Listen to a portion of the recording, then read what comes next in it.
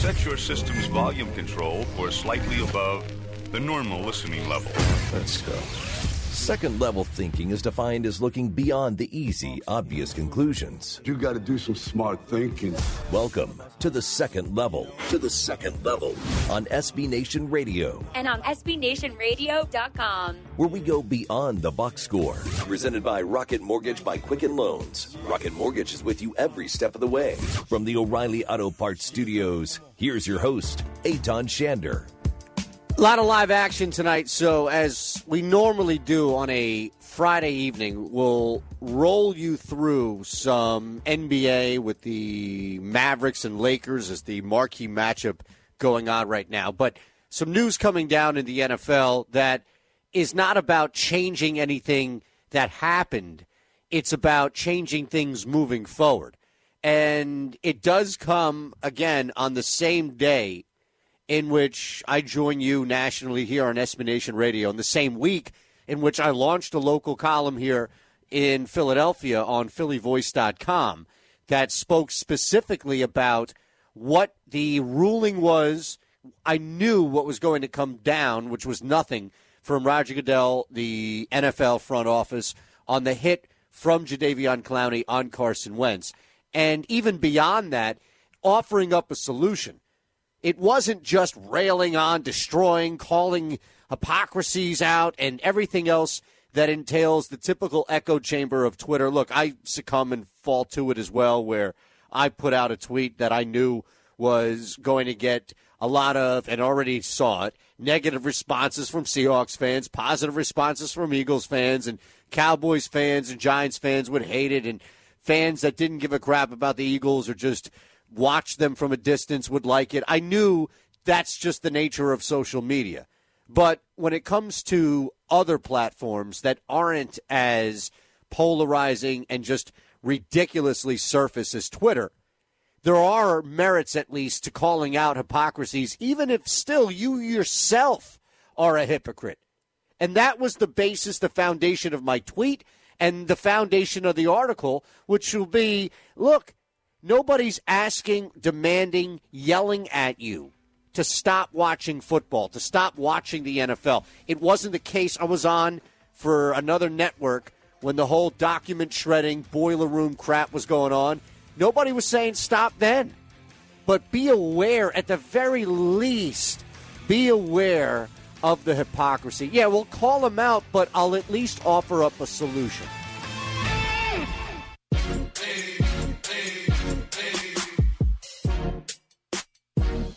Scratching beneath the surface. It's the Second Level on SB Nation Radio. And on SBNationRadio.com. Presented by Rocket Mortgage by Quicken Loans. From the O'Reilly Auto Parts Studios, here's Eitan Shander.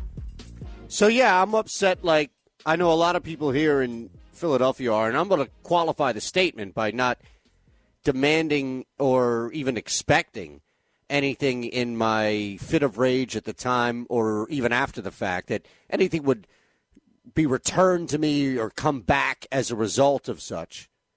Lakers, by the way, pounding Dallas right now towards the end of the first quarter, 35-21. And as you know, this is what we do on a Friday night. If you ride with us, Jack's now in the house, so welcome aboard, my friend, to the in-game ups and downs of the Second Level, because after I go off on what I think should be at least discussed from a creative standpoint, and I'm going to have to just let out my frustrations, but even after that, at least I'll offer up a solution. This game itself is going to provide a very interesting in-game number if, in fact, the Lakers can extend this lead with about a minute 30 or so left. And here's the thing. I'll say this first and foremost, we have the technology to fix it. We do. Sean Payton has already shown us the way. And before anybody comes in with the slippery slope argument, before anybody comes out and says, well, if you start there, imagine where you'll go. Then what? Then we'll be replaying fill in the blank. We've already reached that point. The NFL has already started the downward motion of whatever it is that's going down that slippery slope. If it's a rock, if it's a boulder, if it's a body, whatever it is. That began last year when you were able to challenge and replay offensive pass interference or the lack thereof. That began the slippery slope because that argument was made for that rule change. Well, what are you going to do? Holding? What are you going to do now? Defensive holding? Are you going to start looking at other penalties? False starts? Are you going to look at everything else that now any type of flag you can throw? So I'll say this.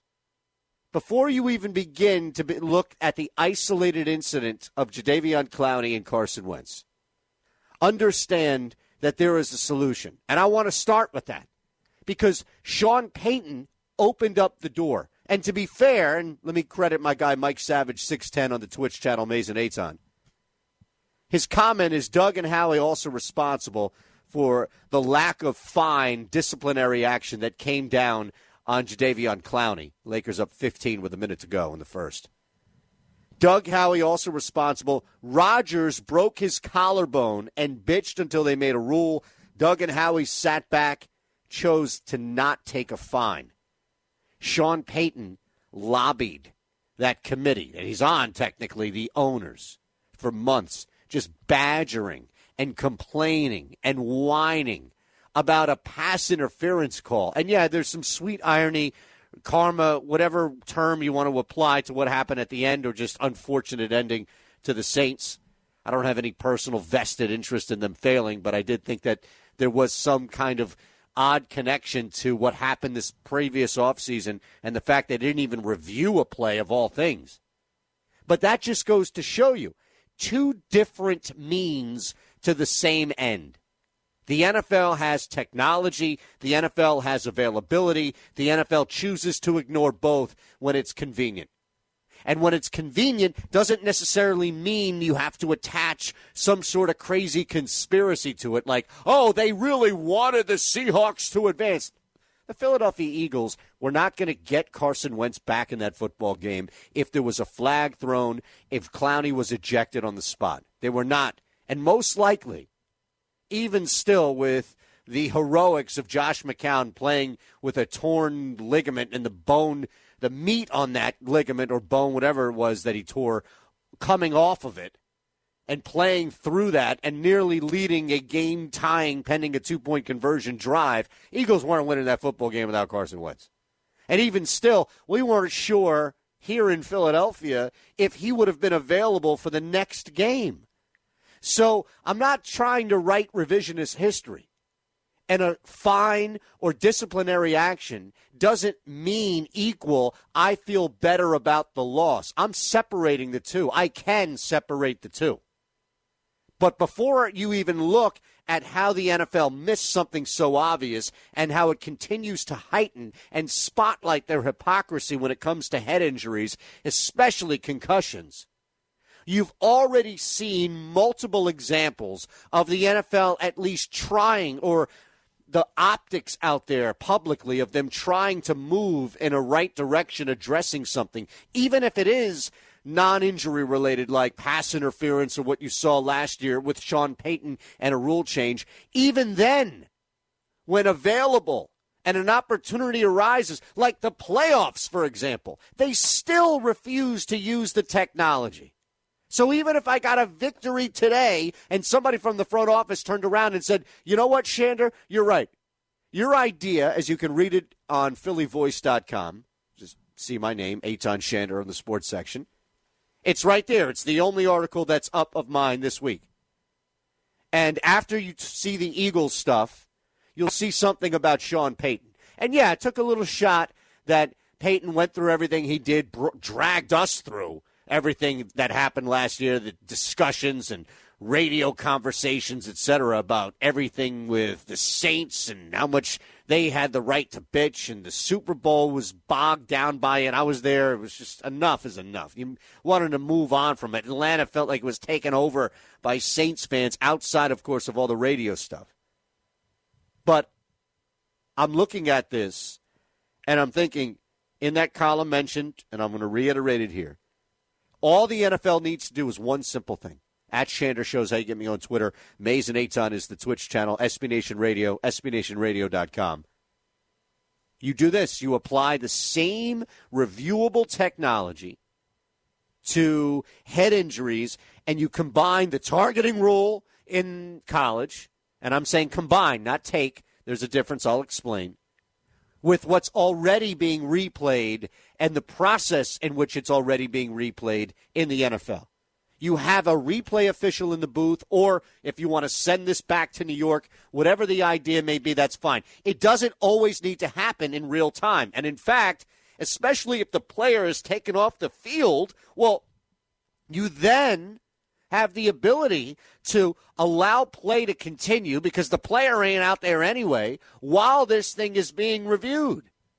And no, I'm not suggesting that a flag would come down 5 minutes later because of review, but an ejection might. If it's ruled that there was targeting, if it's ruled by an official that intent is coming down. And we've seen this in college where they stop and they replay and they review and then they decide intent. I'm not even saying stop.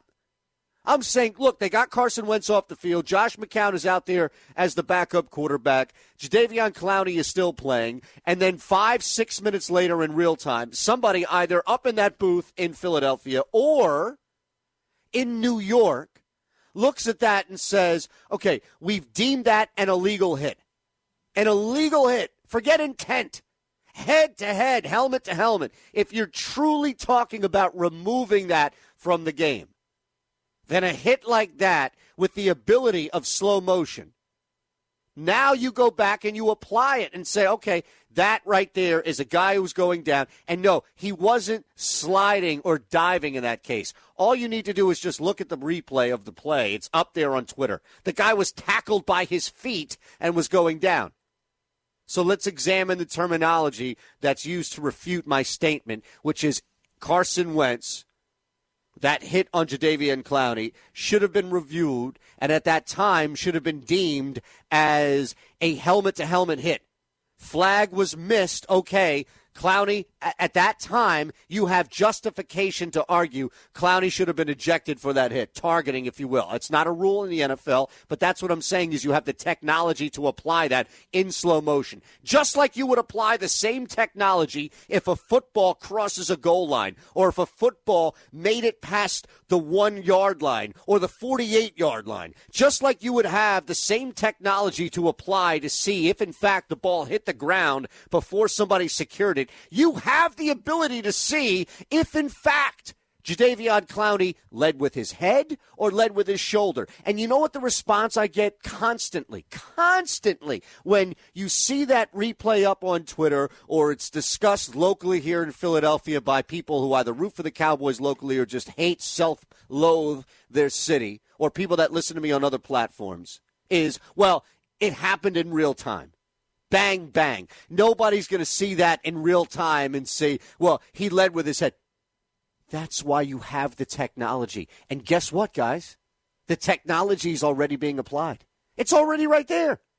All you have to do is apply the same exact technology in the same exact game that you have. You guarantee that there are going to be things replayed in an NFL football game, especially in the playoffs. You think that there's going to be a football game coming up that nothing will be replayed? And I don't even mean challenged. I just mean replayed. You're going to see it up on television. You're going to see that somebody in the booth, wherever the games may be played, is going to look at something again and again and say, no, or you know what, it's fine, keep moving, no flag, pick it up. We see it applied all the time. And let's take it a step further. As far as ball carrier is concerned, and as far as, well, Carson Wentz has given himself up, or Carson Wentz is no longer a quarterback and he's turned into a running back. Like there is some application of this rule that only applies to Carson Wentz or only applies to the quarterback. Freddie Mitchell, former Eagle, love him, Fred X, People's Champ, quoted the tweet that I put out a couple of days ago at Shander Show about the NFL hypocrisy of that video not getting anything. And again, the latest is no fine. And he said in the tweet, and I'm just paraphrasing in the moment, that it's selective. The application of this rule and what I'm saying about the NFL and head injuries is selective. And he meant about quarterbacks. And look, what I responded was simple and what I maintain. Anybody carrying the football, I don't care who it is. If we're talking about a consistent message across the board by the NFL that head injuries equal significant danger right there. That's it. Not bad. Not, head injury equals bad. Head injuries equal significant long-term danger. We need to do our best to prevent. Every single football player out there who's wearing a helmet, if in fact they're carrying the football and they get hit helmet to helmet by somebody else, I don't care if it's a defensive lineman picking up a football and gets hit in the head by an offensive tackle or quarterback. If a quarterback leads with his head, get that person out. It's that simple. Apply the targeting rule if you truly want to hold people accountable.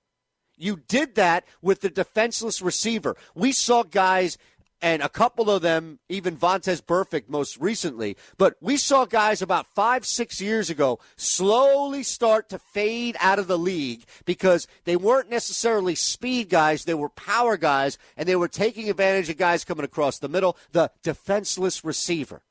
Well, what about the defenseless ball carrier? And that can be anybody, from quarterback to kicker, defensive lineman, I don't care. At Shander shows how you get me on Twitter. Mays and Eitan live on the Twitch channel. I got some responses up there, some tweets as well. And there's a crazy story ahead of the Packers game I want to get to next. Eitan Shander, SB Nation Radio.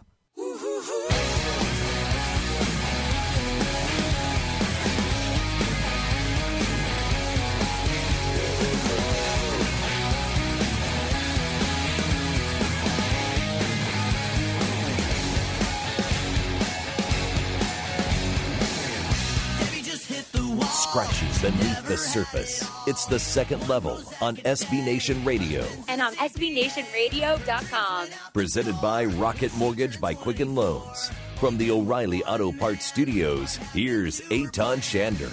I will get an update on in-house, in-game lines on this Lakers game because they've extended their lead. And the Mavs playing at home right now getting chopped up after one. So we'll see if, in fact, there's any true value. I'll get to that coming up in a second. There was a story that I do want to touch on coming out of Green Bay ahead of the big divisional round matchup. And we'll chat with Eric Thompson in 10 minutes out in Minnesota. That has to be the story. Coming into the divisional round, the biggest story is Minnesota and their quarterback by a mile. We'll have the opportunity to touch on Kirk Cousins and a couple of other things. Now, it is funny to see this because the live element of how Twitch works, and you can follow along with the visuals, Mays and Eitan, but Jack, who does a fantastic job producing the show and is now with me here on the Friday night SB Nation second level, you see the immediate reaction of things because you're down in Houston doing a fantastic job of making sure this show gets out across the nation, but you admit to, and it's a very brave statement to make over the air because people can hear you on the Twitch channel as well as, of course, on the radio and the app, et cetera, that you're a Cowboys fan.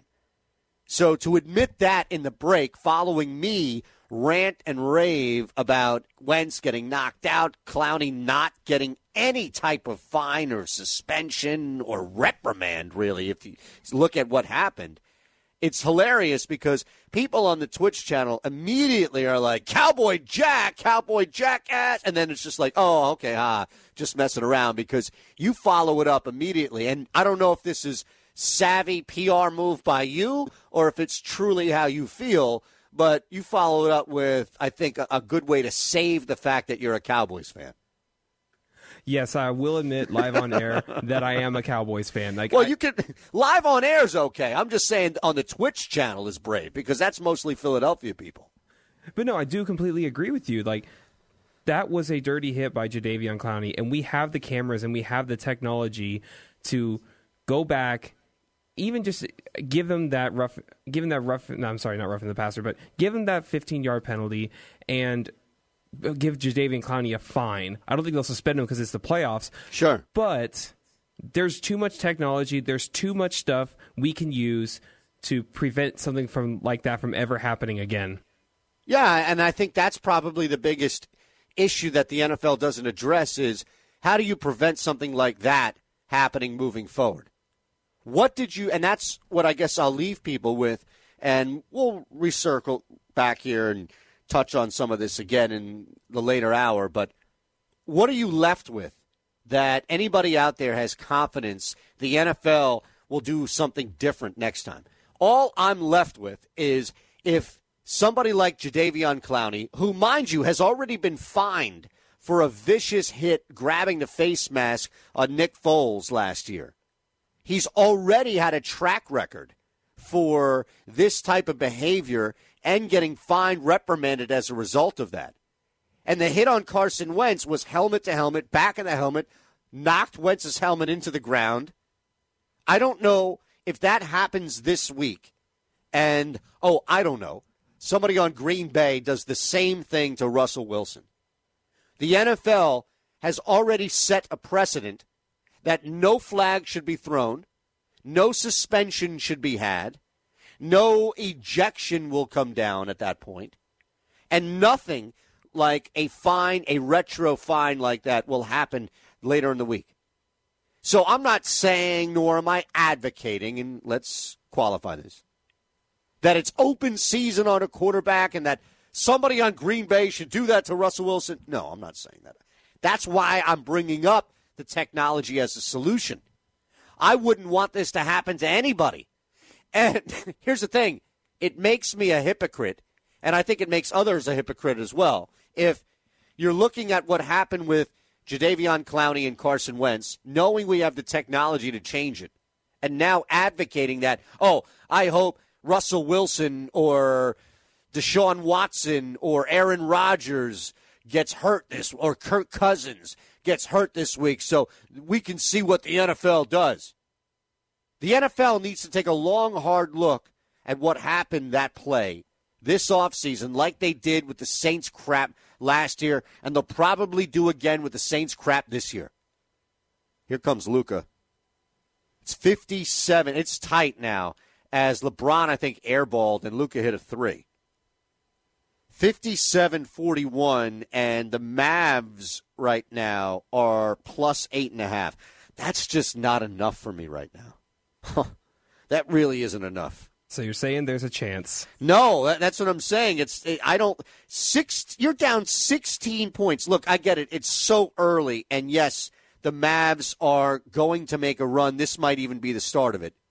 But to be down 16 points and only get 8.5 in-game, that's just not enough. You think that right now, and look, you're not betting it, I am, so don't worry, I won't blame you. But I will talk it through at least with you.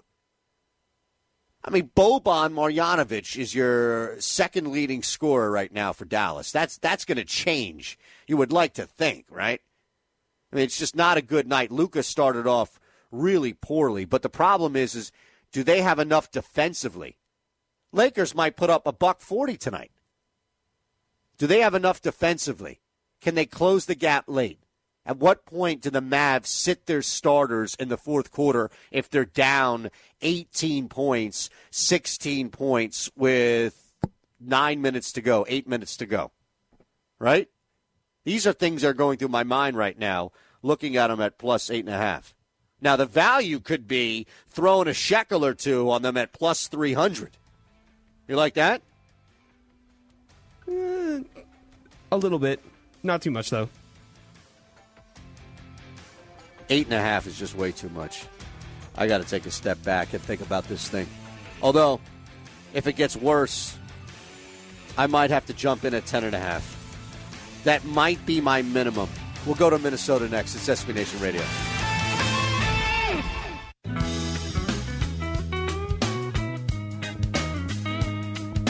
scratching beneath the surface. It's The Second Level on SB Nation Radio. And on SBNationRadio.com. Presented by Rocket Mortgage by Quicken Loans. From the O'Reilly Auto Parts Studios, here's Eitan Shander. I will keep you updated on the in-game line as it moves, and depending if you got in at 8.5. And reminder, no Kristaps to close that gap, no Anthony Davis.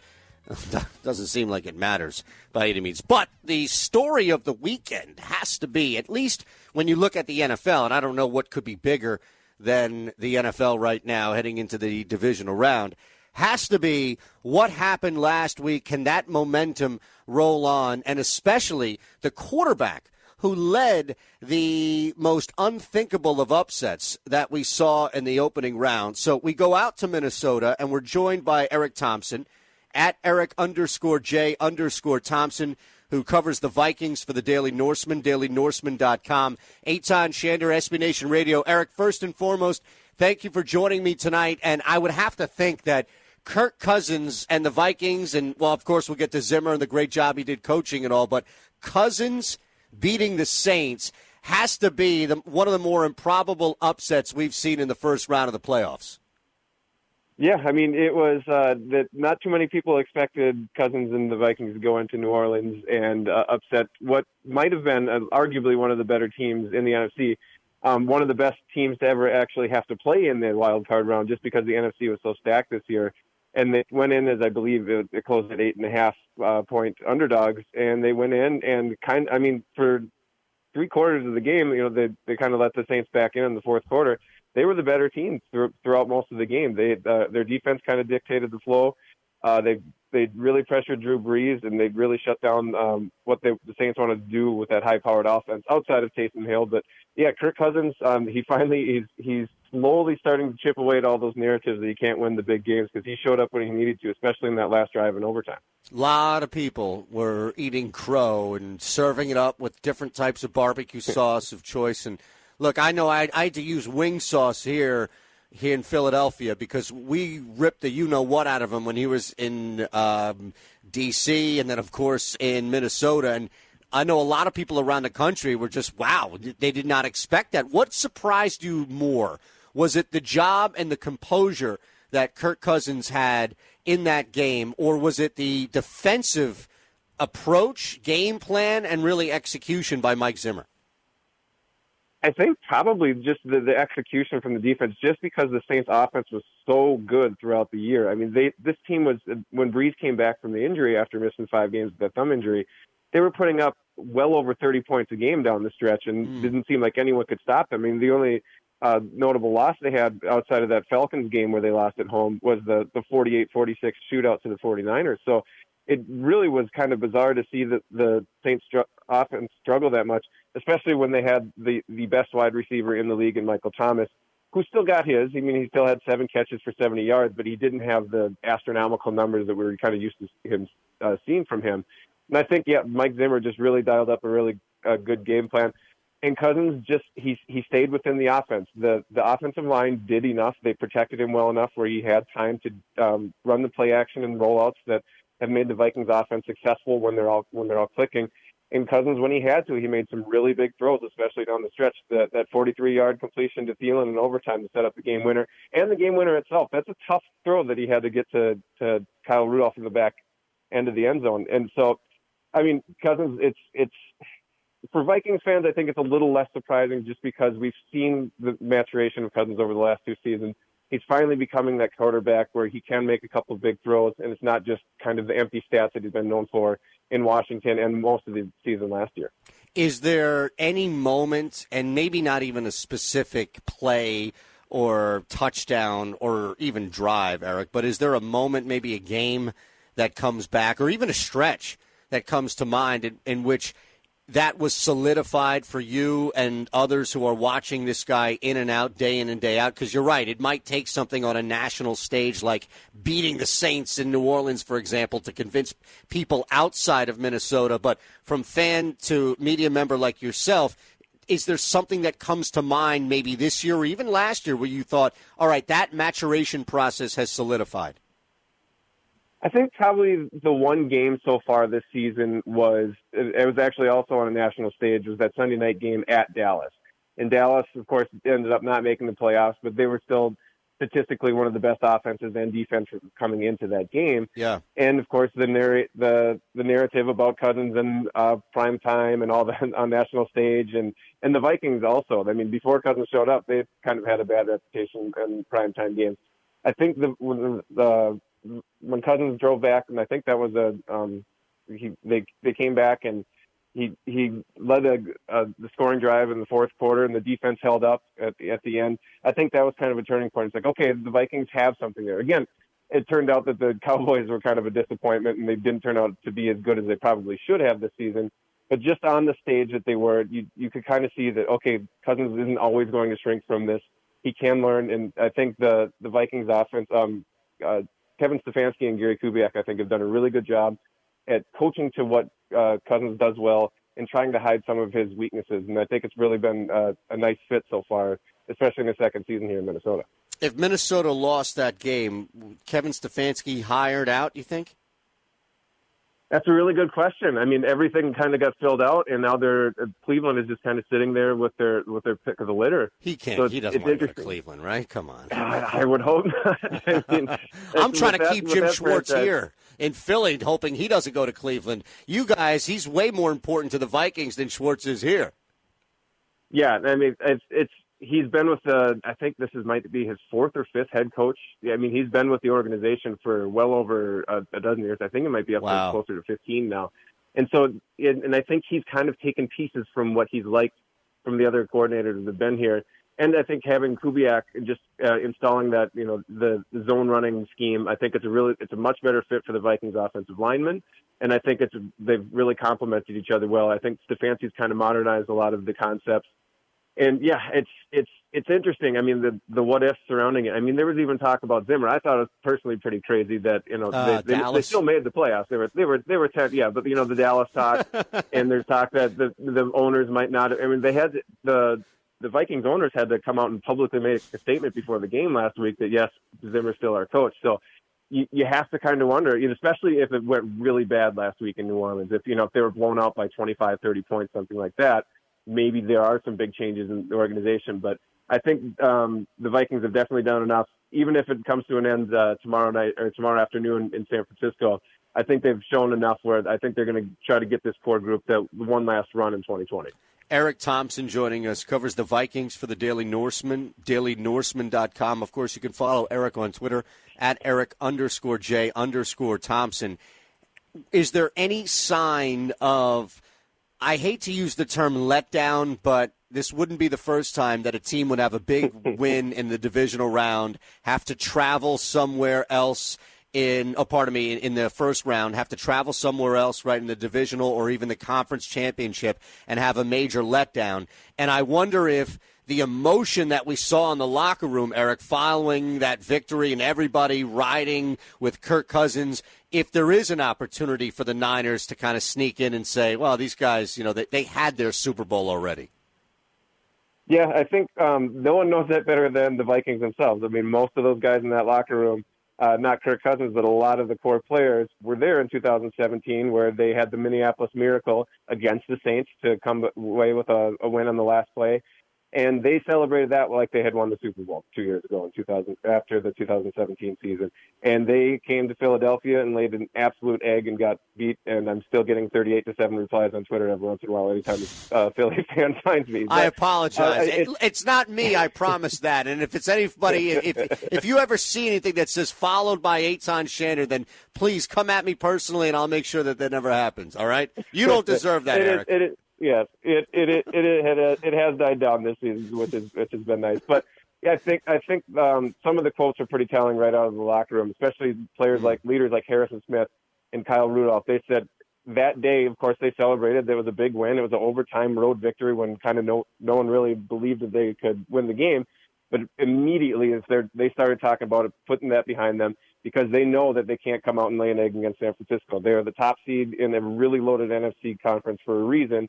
They're a very good team. The Vikings know they can't even start slow tomorrow afternoon, or they could be in trouble right away against the 49ers. So I think the team has a much better mentality.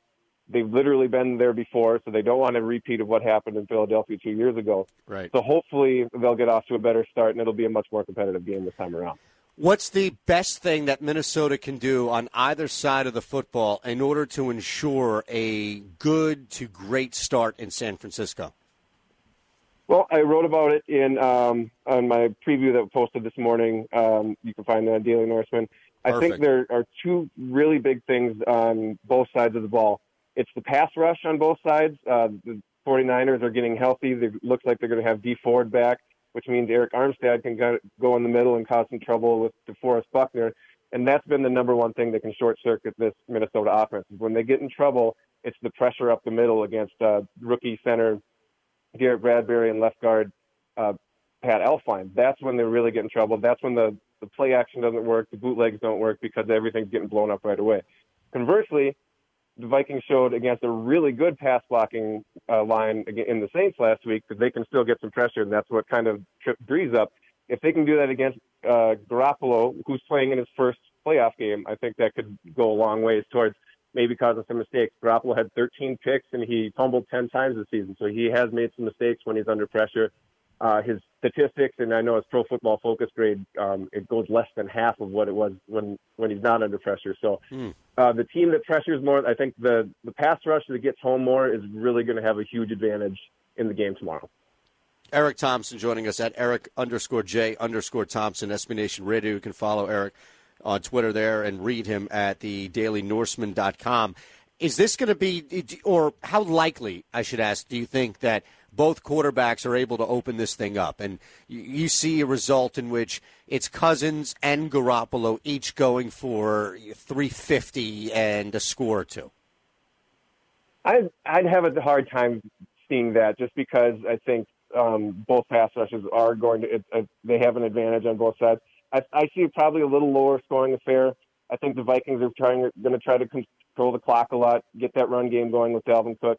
Because as good as the 49ers are against the pass, I think they're number one against the pass. And Richard Sherman it's fitting that they're only a couple hours away from Napa Valley because he's aging like a fine wine. I mean, they're really shutting down everything through the air. So I think the Vikings are really going to have to establish that run, which means some longer drives, which probably means a lower scoring game. I think if it's a shootout, that's a little tougher for the Vikings to handle. But they have proven before earlier in the season that they can score some points as well. But personally, I think my prediction, I might be picking with my heart a little over my head, but I think I said 21-20 Vikings. So a little lower scoring. I'd be surprised if either team really got in the 30s unless it got out of hand. 21-20 Vikings, so you have them outright. Yeah, I had to. I mean, I figured I'm, as a Vikings longtime fan and someone that's covered the team, a lot of people are starting to believe in the Vikings, but not enough where they can really lose Minnesota Vikings fast. And if they win on Saturday, then everyone will have their hopes up, and then Lucy can pull the football away from Charlie Brown one more time. You sound like me before the Eagles won a Super Bowl in 2017. Every single year I've done a radio show. Yep, exactly. So one of these years, maybe it'll happen for the Vikings, and why not this year? They have the talent on both sides of the ball. Of course, the 49ers are going to have something to say about that. They're a very talented team, and if it is a blowout either way, I think the 49ers would probably be the more likely team. But the Vikings showed last week that they can hang with anyone. Hopefully they can do that again this week. Eric, I really appreciate the time and the insight before a huge weekend for you and everybody else in Minnesota. Thank you, sir. Thank you so much for having me on. Anytime. You got it. At Eric_J_Thompson on Twitter. Daily Norseman, DailyNorseman.com. We'll wrap the hour next on SB Nation Radio.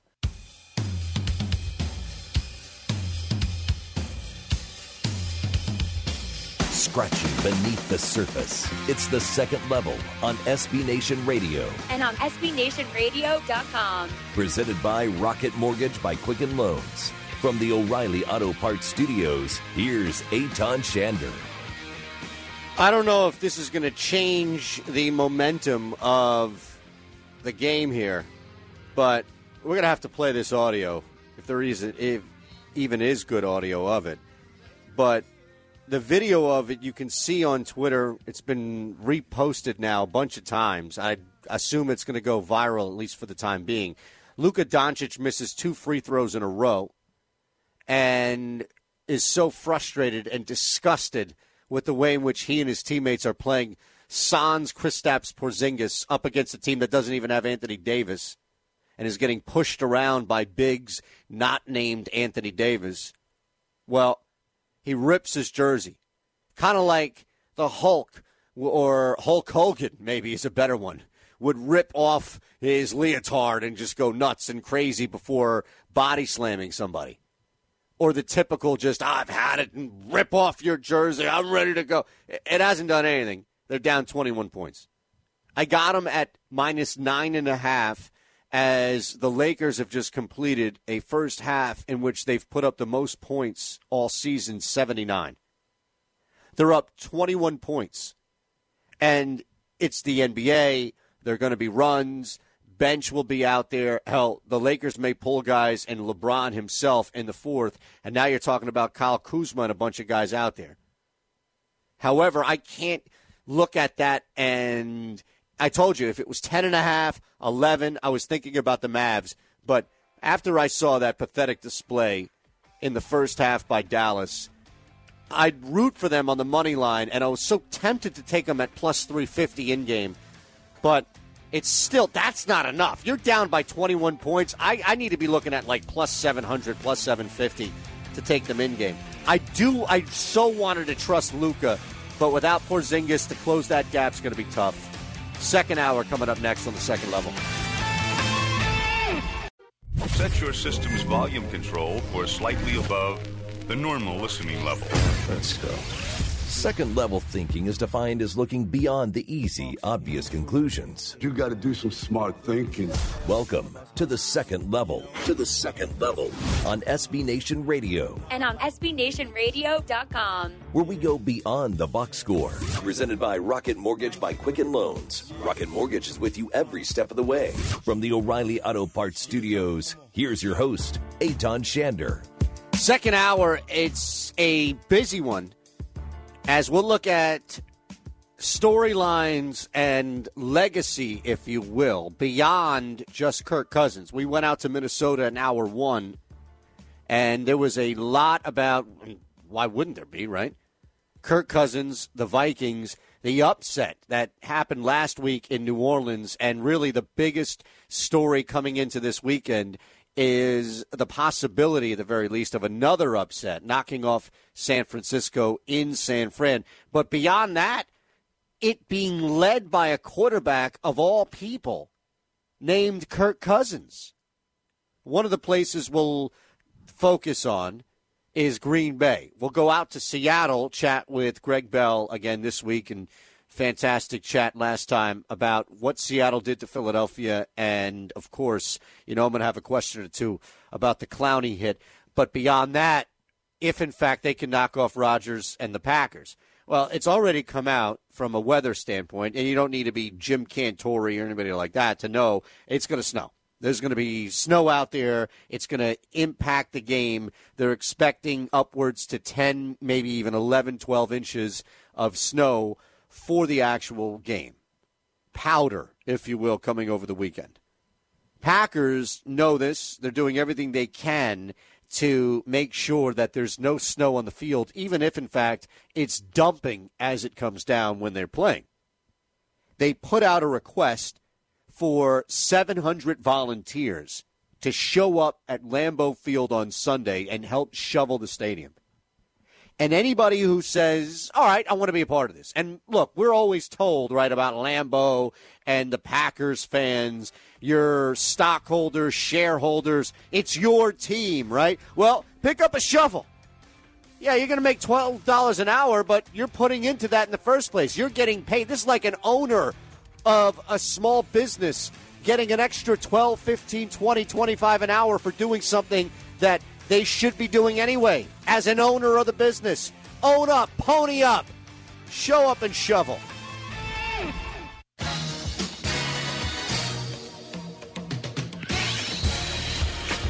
Scratching beneath the surface. It's the second level on SB Nation Radio. And on SBNationRadio.com. Presented by Rocket Mortgage by Quicken Loans.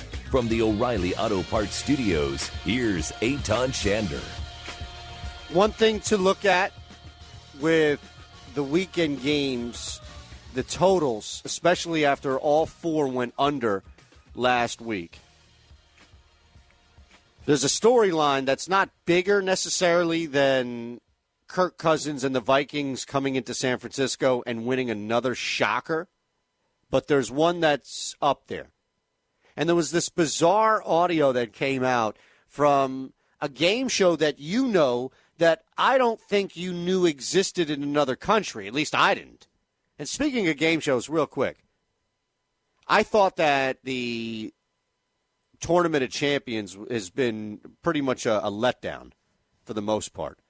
But with that said, I didn't know what I really expected outside of knowing ahead of time it would be leaked and be disappointed, just like the maniacs who leak Game of Thrones and other stuff. But the best of seven and the whole thing that happened this week, I thought the biggest thing that jumped out was the questions themselves were ridiculously difficult. And Jeopardy's great because anybody at all who watches this game show or has any familiarity with it, 7 o'clock Eastern for me, I'm sure this is one of these things, no matter the time zone you're in, it comes on at 7 o'clock. You get to watch it before primetime action at night. It comes on, of course, before Wheel of Fortune. People will say that's the best block for game shows of all time. But the thing about James Holzhauer and Jennings and getting closer to this winner that you had from, Tuesday, Wednesday, Thursday, Friday night, as far as moving into who takes this thing, although it was leaked, of course. And I don't know. You can look at the actual points up there, or the stories up there about who wins it and who is going to take it before you even watch it, knowing it wasn't scripted, it was just pre-taped. It did take away from the betting element of it. But I just thought that the drama and the back and forth, I don't know what I was expecting. I felt like I was let down more so like Tiger Woods and Phil going head-to-head in a golf outing, and there was just minimal trash talk, and the trash talk that happened is just two guys who were awkward at it, and Tiger more so. And to Phil's credit, he did try, but Phil's an awkward dude as well. And these are two guys who are just so insulated in bubbles that you could see they didn't really trash talk at anybody in their lives. And I don't know what I was expecting. I wasn't expecting Brad Rutter to throw a punch at James Holzhauer. But outside of the questions being really difficult, I thought, well, this is a little underwhelming. Now, somebody on the Twitch channel brought this up about shoveling and the Bills did it last year or a couple of years ago during a snowstorm. And if I would do it as well, if the Eagles came calling. I've been through a situation where I had to do this as a result of a job, but it wasn't so much in a sport capacity. I used to work, and this was like, I don't know, maybe a 6 or 7 month span, where I worked for Hallmark, and this is kind of fresh out of college. And Hallmark, of course, has a television channel. They make movies, and they also partner up with networks to make movies as well. So it may not be on the Hallmark channel. And I was in Calgary for 4 of the 6.5, 7 months that I was in Canada. 2 separate movies I was working on. One was a Hallmark movie, Christmas movie, that had Linda Hamilton from The Terminator in it, and that's a completely different conversation. That was like a month and a half, 2 months in Montreal. It was in a studio, a house where you went to the same humongous inside building every day, and they shot that. Calgary, when I was out there, that was for, 4 months, and you were all over the province. We even finished back in the States. It was outside. It was this Native American piece that they shot with ABC. It was beautiful, amazing. And it was meant to be in the summer. So they tried to get ahead of the shoot by starting this outdoor field shot in, I think, the middle of March is when I arrived. So my first day on set, my very first day, I don't know what I'm doing. I'm brand new to this. All I am is the American guy on a set, a bunch of Canadians. union Canadians that are seasoned working on these movie sets, and I'm the American pompous college kid intern who just came out of college, I should say, intern who, they paid me and all, but paid intern, if you will, and it's kind of just like, all right, there you go. And there you go was day one, picking up a shovel and helping clear out the size of maybe 2 football fields. To be fair, there were about 50 of us. But I'm thinking to myself, wow, this is going to be a long summer. This is going to be one in which I'm going to regret. And there was no training. There was no, I need to fall back on the days in which I would clean out my neighbor's driveway and get $6.50 per driveway and save that for a Nintendo 64 or Sega Genesis game or something like that. This was pure misery. There was no extra pay. There was nothing like that. It was just, here, we can't shoot until this field is cleared. And you saw, I think, the equivalent of 2 of these fields where we were just shoveling this snow. It was absurd. And there was a lot in the middle of March in Calgary. I'm thinking, my God, this is really what movies are about. This is why people are miserable when you actually talk to them off camera. At Shander Shows, hey, get me on Twitter. The Twitch channel is Mays and Eitan. Again, we'll go out to Seattle in 20 minutes. But before we touch on the Packers and Seahawks game, which is going to present some value, not only from an entertainment standpoint, but mostly from a betting standpoint.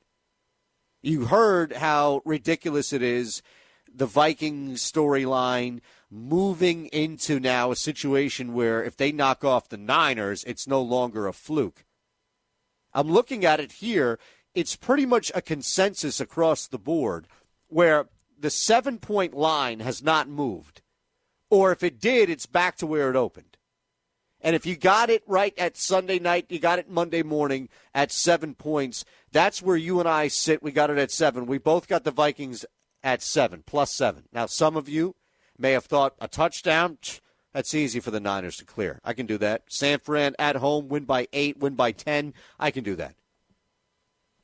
53% of the money is on the Vikings covering that 7-point line, getting that 7 points. 53%. That's more than I thought. From a public standpoint, that's more than I thought. Now, on the converse, the flip side is the later game, where only 44% of the money is on the road dog, but that wasn't a problem last week. You have a 10-point dog in Baltimore and Tennessee. Nashville, the Titans laying the 10, and as gigantic of a line as that is, the public not even phased. And that's what I don't get. Last week we saw that. It was an easy pick, was it not? They covered a 5.5, 5-point line in New England. Regardless of how bad and maybe overachieving that offense was this year, Dwight Howard on the verge of fouling out. It's an 18-point game in Dallas, as the Lakers are 19 now, or 17, as the Lakers are trying to hold off any type of third-quarter run by the Mavericks. And if you took this thing -9.5 right around halftime, then you probably have a little bit of an eye, like I do, on Dallas to see if, in fact, they can come back.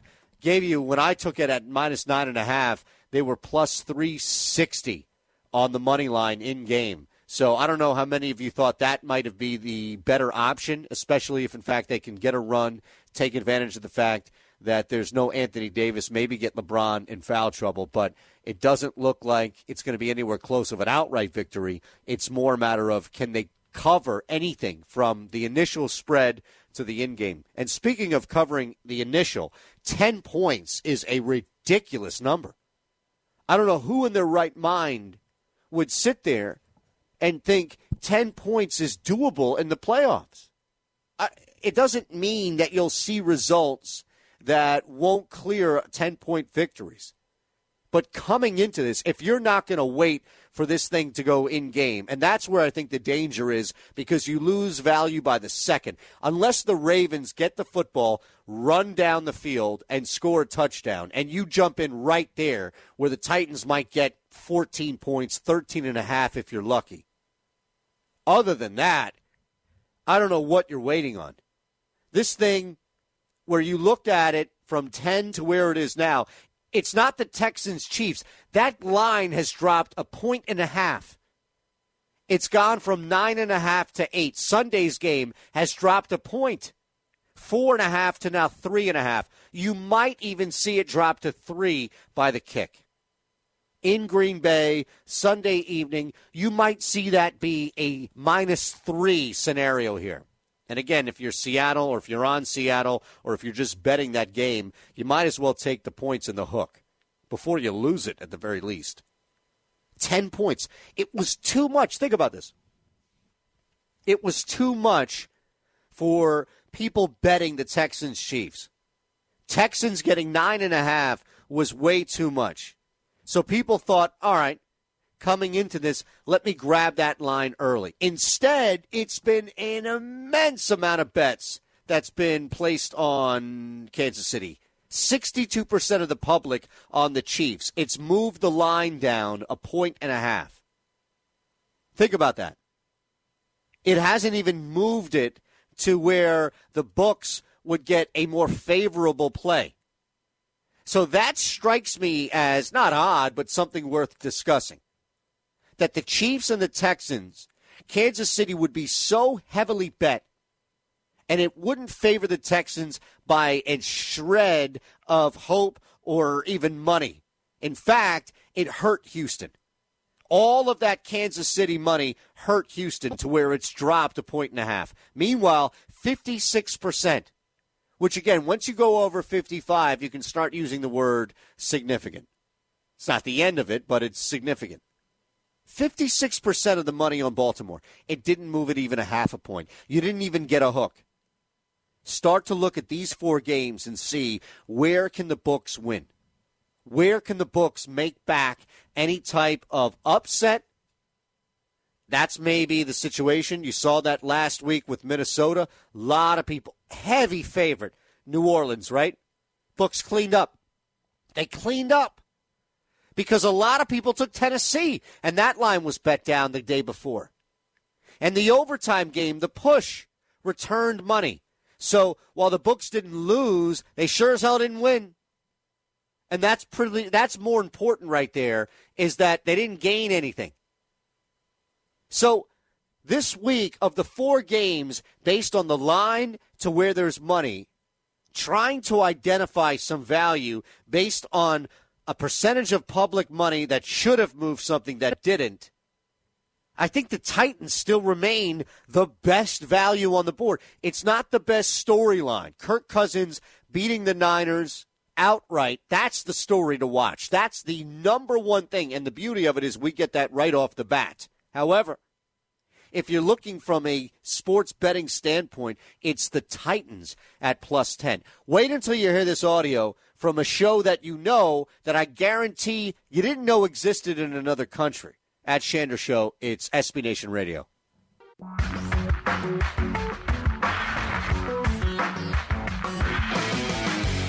Scratching beneath the surface. It's the second level on SB Nation Radio. And on SBNationRadio.com. Presented by Rocket Mortgage by Quicken Loans. From the O'Reilly Auto Parts Studios, here's Eitan Shander.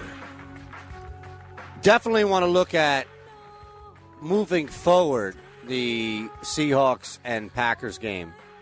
But also, we'll get Greg Bell's thoughts on what happened with Jadeveon Clowney, Carson Wentz, coming up in 10 minutes. Fantastic conversation. I hope Philadelphia treated him well, at least before the whole thing went down with Clowney. We'll have to figure that thing out. It's 91-78 right now in the fourth quarter. There's a 4-minute mark, or just under that now. And here comes Dallas. And you knew that at some point there was going to be a run, and not having 3 guys is going to hurt you from a bench standpoint. But we'll see if, in fact, the Lakers are able to continue to push this thing. Air ball from 3 aside. And, again, the -9.5 is going to linger around as much as the Lakers are going to allow the Mavericks to linger around in this game. Down 10 right now, they've got some momentum in that building. And that's what I was concerned about. That's why I did not, jumping on the Lakers, I could not let that get to 10. The play had to be under 10. 10.5, 10, way too much. So I didn't realize that Family Feud is aired elsewhere. I just assumed that maybe people were picking it up, the Steve Harvey version, picking it up from different countries. This is a clip from Family Feud, and I saw this. Marshall Harris, who used to work in Philadelphia that's now out in Sacramento, tweeted this video, and I responded. We used to work in the same city and whatnot, so I responded, who is that host? And I didn't know if they replaced Steve Harvey or if Steve Harvey, God forbid, was sick, or maybe if the Rob Gronkowski thing on New Year's got to him so much that he needed time off to just think and reassess where he is. But I saw this clip, and I could not, for the life of me, think or even recognize who the host is. And then I thought, well, how many other countries have their own version of something like this, a game show like this? This is the clip from the Canadian version of Family Feud. All right, no team has reached 300 points, which means we're going to sudden death. Give me Logan. Give me Eve.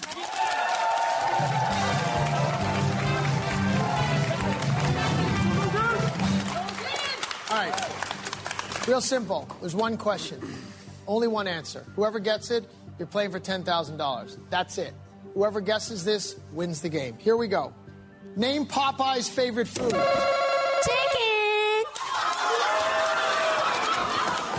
Oh, my God. Show me chicken. Spinach, Sherry. Show me spinach. Well, here's the thing. I can't fault her for having conviction in her answer. And it's amazing that you hear that response, as absurd and awful of a response as that was. And it's worth making fun of and ripping, don't get me wrong. But if you haven't seen the video, and you have to do me a favor, Jack, if you can just play that again real quick, and just give me a second here, but if we can run that back real quick, just listen. We can cut it after she's done saying chicken and dancing, but listen to the conviction in her voice as she's giving the answer. And what she does is, and again, I can't fault her, all right, because if you're about to win a game show, or if you're about to win a football game or anything else, and you want to celebrate as you're doing it, back away, like you're in a competition, so, all right, time, or you get it right and answer, and you put your hands up like, boom, gotcha. If you want to do that, all the power to you.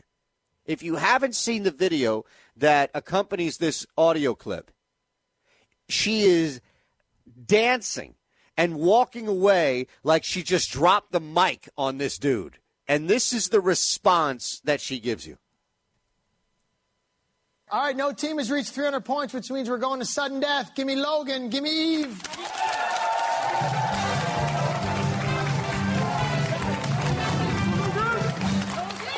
All right. Real simple. There's one question. Only one answer. Whoever gets it, you're playing for $10,000. That's it. Whoever guesses this wins the game. Here we go. Name Popeye's favorite food. Chicken. All right, that right there, that's fine. So it's just hilarious as she's backing off of the dais, whatever the hell you would call that thing. And she's just like, boom.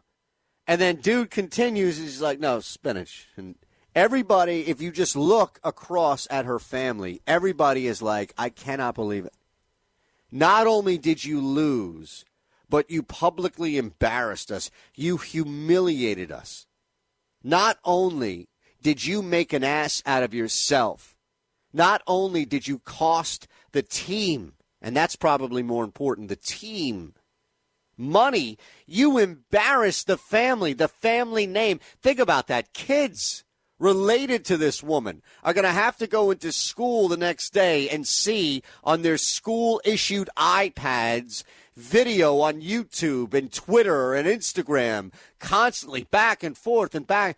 Yeah, I know it's my aunt, but technically it's my aunt through marriage.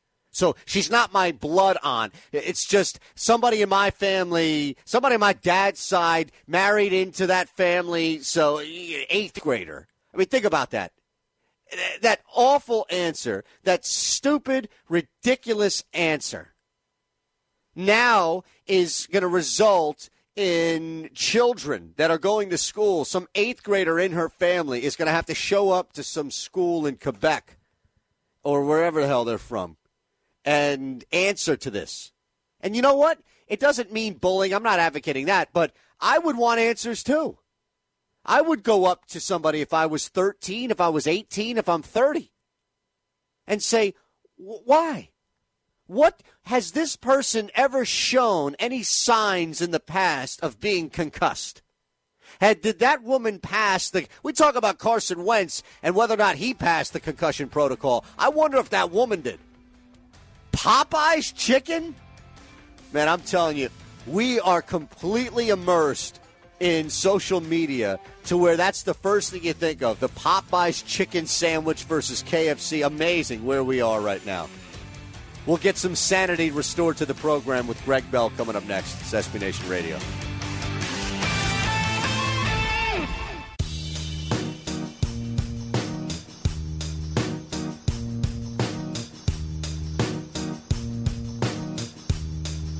Scratching beneath the surface. It's The Second Level on SB Nation Radio. And on SBNationRadio.com. Presented by Rocket Mortgage by Quicken Loans. From the O'Reilly Auto Parts Studios, here's Eitan Shander.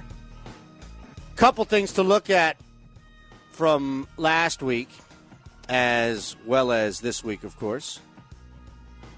And I want to make sure that we talk about everything from the Eagles game to maybe, and especially most importantly, what happens moving forward if, in fact, Seattle continues this amazing stretch that they've had all year on the road. So it's a pleasure to bring back Greg Bell on the hotline. You can follow Greg at GBell Seattle, covers the Seahawks for the News Tribune, newstribune.com. Greg, Eitan Shander, SB Nation Radio. First and foremost, I hope my people treated you well. And we were laughing before you came on because I clarified for the audience. I hope it wasn't a matter of they treated you well pregame, and then postgame it was, let me get the hell out of this city. Hey, Tom, good to be on again. No, your city treated me well again. I'm at Parsons, so they don't know after the game if I'm from Seattle or not. So I did, and by the time I leave, it's pretty late anyway. But no, great meal at Giuseppe and Sons. McGillen's again, close that down. I love your town, love your city. Been there so many times. Oh, my goodness, that's hilarious. All right, well, let's start with the news that came out today about the hit on Carson Wentz. It knocked him out of the game.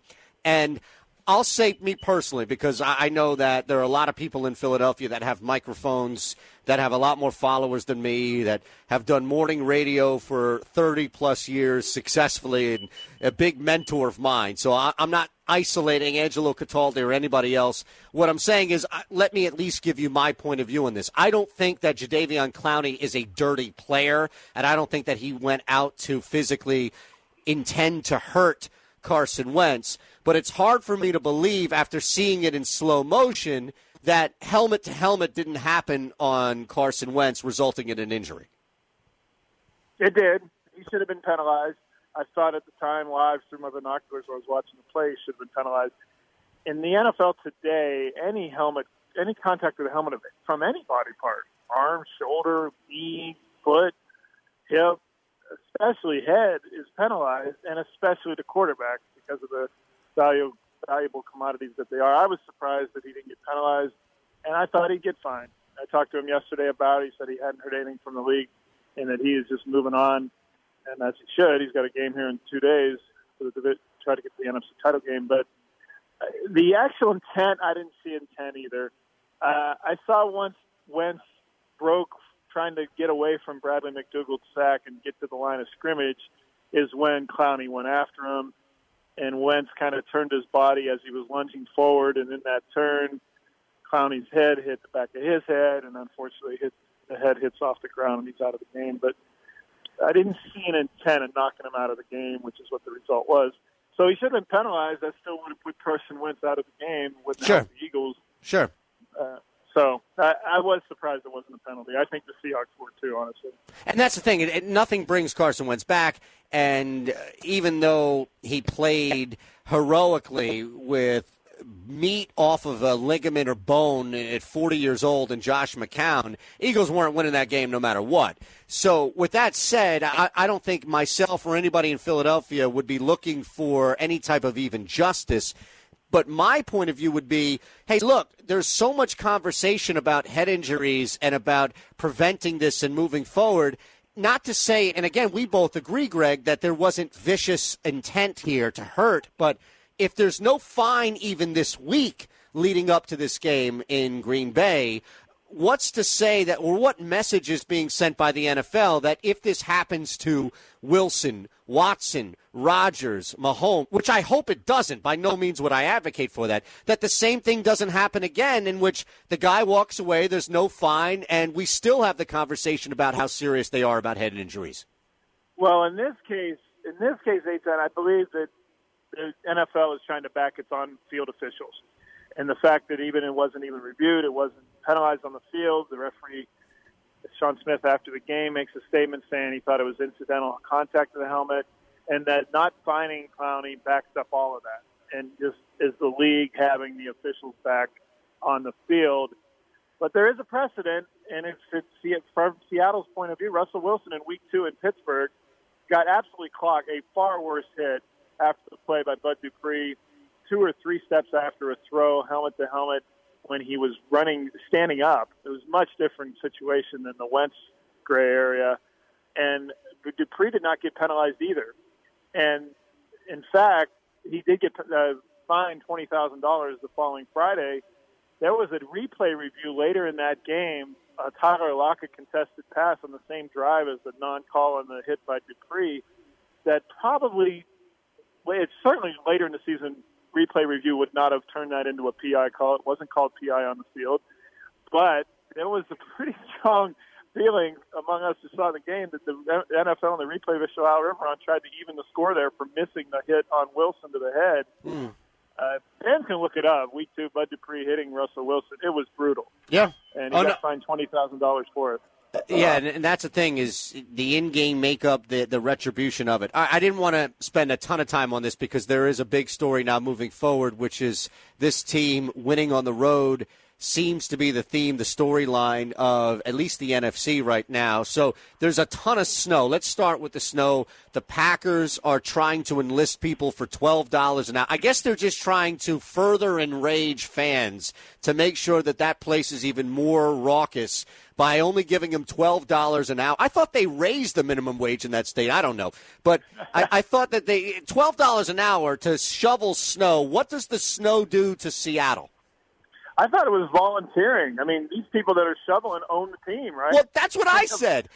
Greg, verbatim, I said that in the first hour. I don't have any sympathy for anybody getting paid, right? Your shareholders, your stockholders. This is like a small business owner complaining that he's not taking a salary, right? It's a cooperative they have going on there at Green Bay. What I was told is that, and what the Seahawks have been told is that the snow is supposed to end tomorrow night before dawn Sunday. The winter storm warning for Wisconsin and for Green Bay is supposed to end at 6 a.m. Sunday. That it will be then clear and sunny during the day, but cold, no wind, and by kickoff 20 degrees with a 7-mile-an-hour wind and no snow. The Seahawks will take that. It was 29 miles an hour with a wind chill and 20-mile-an-hour wind at kickoff in Philadelphia last week, so it would only be 10 degrees colder than that. Although the winds did die down, which is why you saw the Seahawks take the shots down the field at Metcalf later in the game. But from what the forecasts are saying, it's not going to be bad for the actual game time, and the snow will have fallen before that. Now, whether I get there or not might be a different story. Supposed to fly into Chicago tomorrow and drive up to Green Bay, but it's flat there. I'm from the Midwest. I can handle that. But weather, as what they could have gotten, it sounds like weather's not going to be a huge deal. You mentioned the 8-1 record on the road. The Seahawks have a franchise record, and of course they're embracing it because they have to, right? Absolutely. Unless Minnesota wins and creates the first 5-6 NFC title game matchup, conference title matchup ever. Unless that happens, they're going to be on the road the remainder of the season. So they have played not so strong of teams on the road this season. Ben Roethlisberger got hurt in the Pittsburgh game that they won by 2 points. The Carolina team that lost Cam Newton and was in the middle of losing 7 in a row. They beat them in Charlotte. They lost the one winning team they played late in the season on the road, the Rams. They got boat raced by 28-12. They have gotten fortunate with who they played on the road. Last week, Wentz getting knocked out of the game. And a 40-year-old quarterback who never played in the playoffs having to come in. So, yes, they're 8-1, but I'd couch that to say they've been fortunate in their draws on the road as well. They're not going to be as fortunate on Sunday with Aaron Rodgers and Lambeau Field. I don't think this is a 13-3 Packers team. I think they've been benefited from their record as well, but I don't think this is an 11-5 Seahawks team either. All right, that's interesting, and I don't want to touch on that. Greg Bell joining us at GBellSeattle on Twitter. The NewsTribune.com is where you can read him. Covers the Seahawks, of course, for the News Tribune. And Steubenville's finest. I don't know if they'll let you back there in the city limits if they heard you complaining about 10 inches of snow, right? Well, they will. My parents still live there, but yeah, I know better than. See, where I grew up in the Ohio Valley, there are hills. So when it snows, it's a little different than out in Columbus or Wisconsin or Michigan. The hills do complicate things. Oh, is that right? Oh, see, so. I didn't realize that because I spent, a year at least. I'd say about 12, maybe 13 months in Grove City. And I thought that I had cold in New England. I thought that I experienced like skiing or snowboarding, right? You're on top of a mountain and you think, man, this is cold. But I've never experienced a bite of walking outside my door than in Grove City, Columbus, Ohio, that area, where it's like minus 20 with the wind chill, Greg, and your nose hair immediately freezes. Right, because there's nothing from the Rocky Mountains to the Ohio Valley to block the wind. Right, I got you. And, yeah, Columbus, Indianapolis, I've been freezing there. Yeah, the Ohio Valley has hills. It is funny to hear people in Seattle just go nuts about even the possibility of snow in Wisconsin. I'm trying to tell people in the Midwest, it snows every other day in January. It's not a huge deal. Right. Towns don't shut down and people don't go berserk like they do in Seattle when it snows. Again, the weather, I think the Seahawks are getting a break. It's not going to be a big factor. Greg, who that's banged up has the best chance of playing, or at least that was playing hurt has the best chance of being healthier this week for Seattle? Well, Pete Carroll today said that Jadeveon Clowney is healthier. He's better than he was last week at this time when he wasn't practicing yet, still played on the core muscle injury that he's probably going to have surgery on afterwards. He was practicing this week, and that's a good sign for a Seahawks pass rush that needs to get to Aaron Rodgers. Dwayne Brown is the big issue on the offensive line. He hasn't played the last 3 games. He had minor knee surgery on December 23rd. They've been targeting this division round game as the one they hoped he could come back for. That's 20 days or so from the surgery. Him not playing has forced George Fant to go to left tackle the last 2 games, and they want Fant as an extra blocking tight end. And he does it about 17 snaps a game, and it really helps their run game, and they haven't had it because he's had to play left tackle for Brown the last couple of weeks. And their running game has suffered. 19 yards on 18 carries between Travis Homer and Marshawn Lynch last week. I know the Eagles were 3rd in the league this year against the run, and they were run blitzing corners and safeties. But they need Fant as the extra tight end and 6 blockers. Again, they'll get that if Brown can play. He's listed as questionable. I think he's going to play. Fant's listed as questionable with a new groin injury he got in Philadelphia. I think he's going to play as well. They both practiced on a light practice today. Those are the biggest issues on the offensive line. Mike Iupati is the left guard that's got a neck nerve issue, and he's doubtful for the game, which means Jamarco Jones, drafted out of Ohio State to be a left tackle, is probably going to make his second career start at left guard. They're mixing and matching on an offensive line that has to block Preston Smith and Zadarius Smith on Sunday, and that's not a great recipe. Greg, last one for you, and really appreciate the time and just the convo with you as always, man. Do they win? Do they cover the spread? I see it now down to 3.5. Do they win outright or at least cover that 3.5 points? Well, there are a lot of ifs here. If they can get the running game to keep the Green Bay and the pass rusher Smith honest, if they can keep the game close by limiting big plays from Aaron Rodgers and Aaron Jones, and get the game close into the fourth quarter, within a score or in the lead, I think they win. I think Russell Wilson in the fourth quarter is the best in the game at it, even against Aaron Rodgers in Green Bay. It's just the Seahawks' task is to get it to that point. They've lost 8 in a row in Green Bay, and they've been boat raced early in most of those games. And they've lost 38-10, for instance, the last time they were in there. Russell Wilson threw 5 interceptions, his worst day ever, and they were down 21-3 in the second quarter. That can't happen because their pass protection issues on the offensive line, even when they're healthy, they can't block Zadarius Smith and Preston Smith consistently if they don't have a run game. So you're going to see Travis Homer, the rookie from Miami, 25, and Marshawn Lynch, 24, getting the ball early in the game to try to slow down the pass rush and make those guys have to read run or pass, because that's the advantage the Seahawks need on the offensive line. If they can do that, they can throw later in the game, and I think they have advantages in the secondary to win the game by maybe a field goal. I think it's going to be an epic fourth quarter between Wilson and Aaron Rodgers. Awesome stuff, Greg. Thank you, sir. All the best in Green Bay. Thank you, sir. I may need it. Have a good I'm sure you do. You too, man. Thank you. All right, we'll wrap the hour next on SB Nation Radio.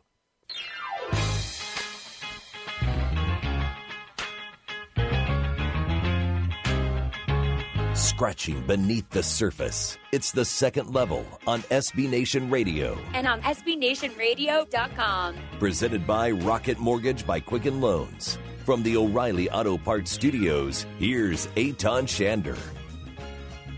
Coming up third hour, we'll look at the other 2 games in the NFL this weekend from a football standpoint. We'll also build the perfect stack lineup, as last week I got edged out by, I think it was a tenth of a point. The difference between $1,000 and $10, which happens, I'm sure, weekly, if not nightly, to people in the tournaments. But I figured since we're running out of the double day and the double games in 2 days, this would be the perfect opportunity to build the stack. By the time you hear me again, it'll be 6 to 9 Eastern on Saturday evening. We'll be full on into the games like we were last week. So that will also listen to a promo, because I heard something, and every time that I'm on and if I'm streaming in and around my day listening to the network, the promos that could put up are awesome. We have some of the best promos in the business that are up there. But we hear things on the show that draw our attention or raise an eyebrow. And one of my favorite shows by a mile on this network said something that I had a problem with. And we're going to hear that next.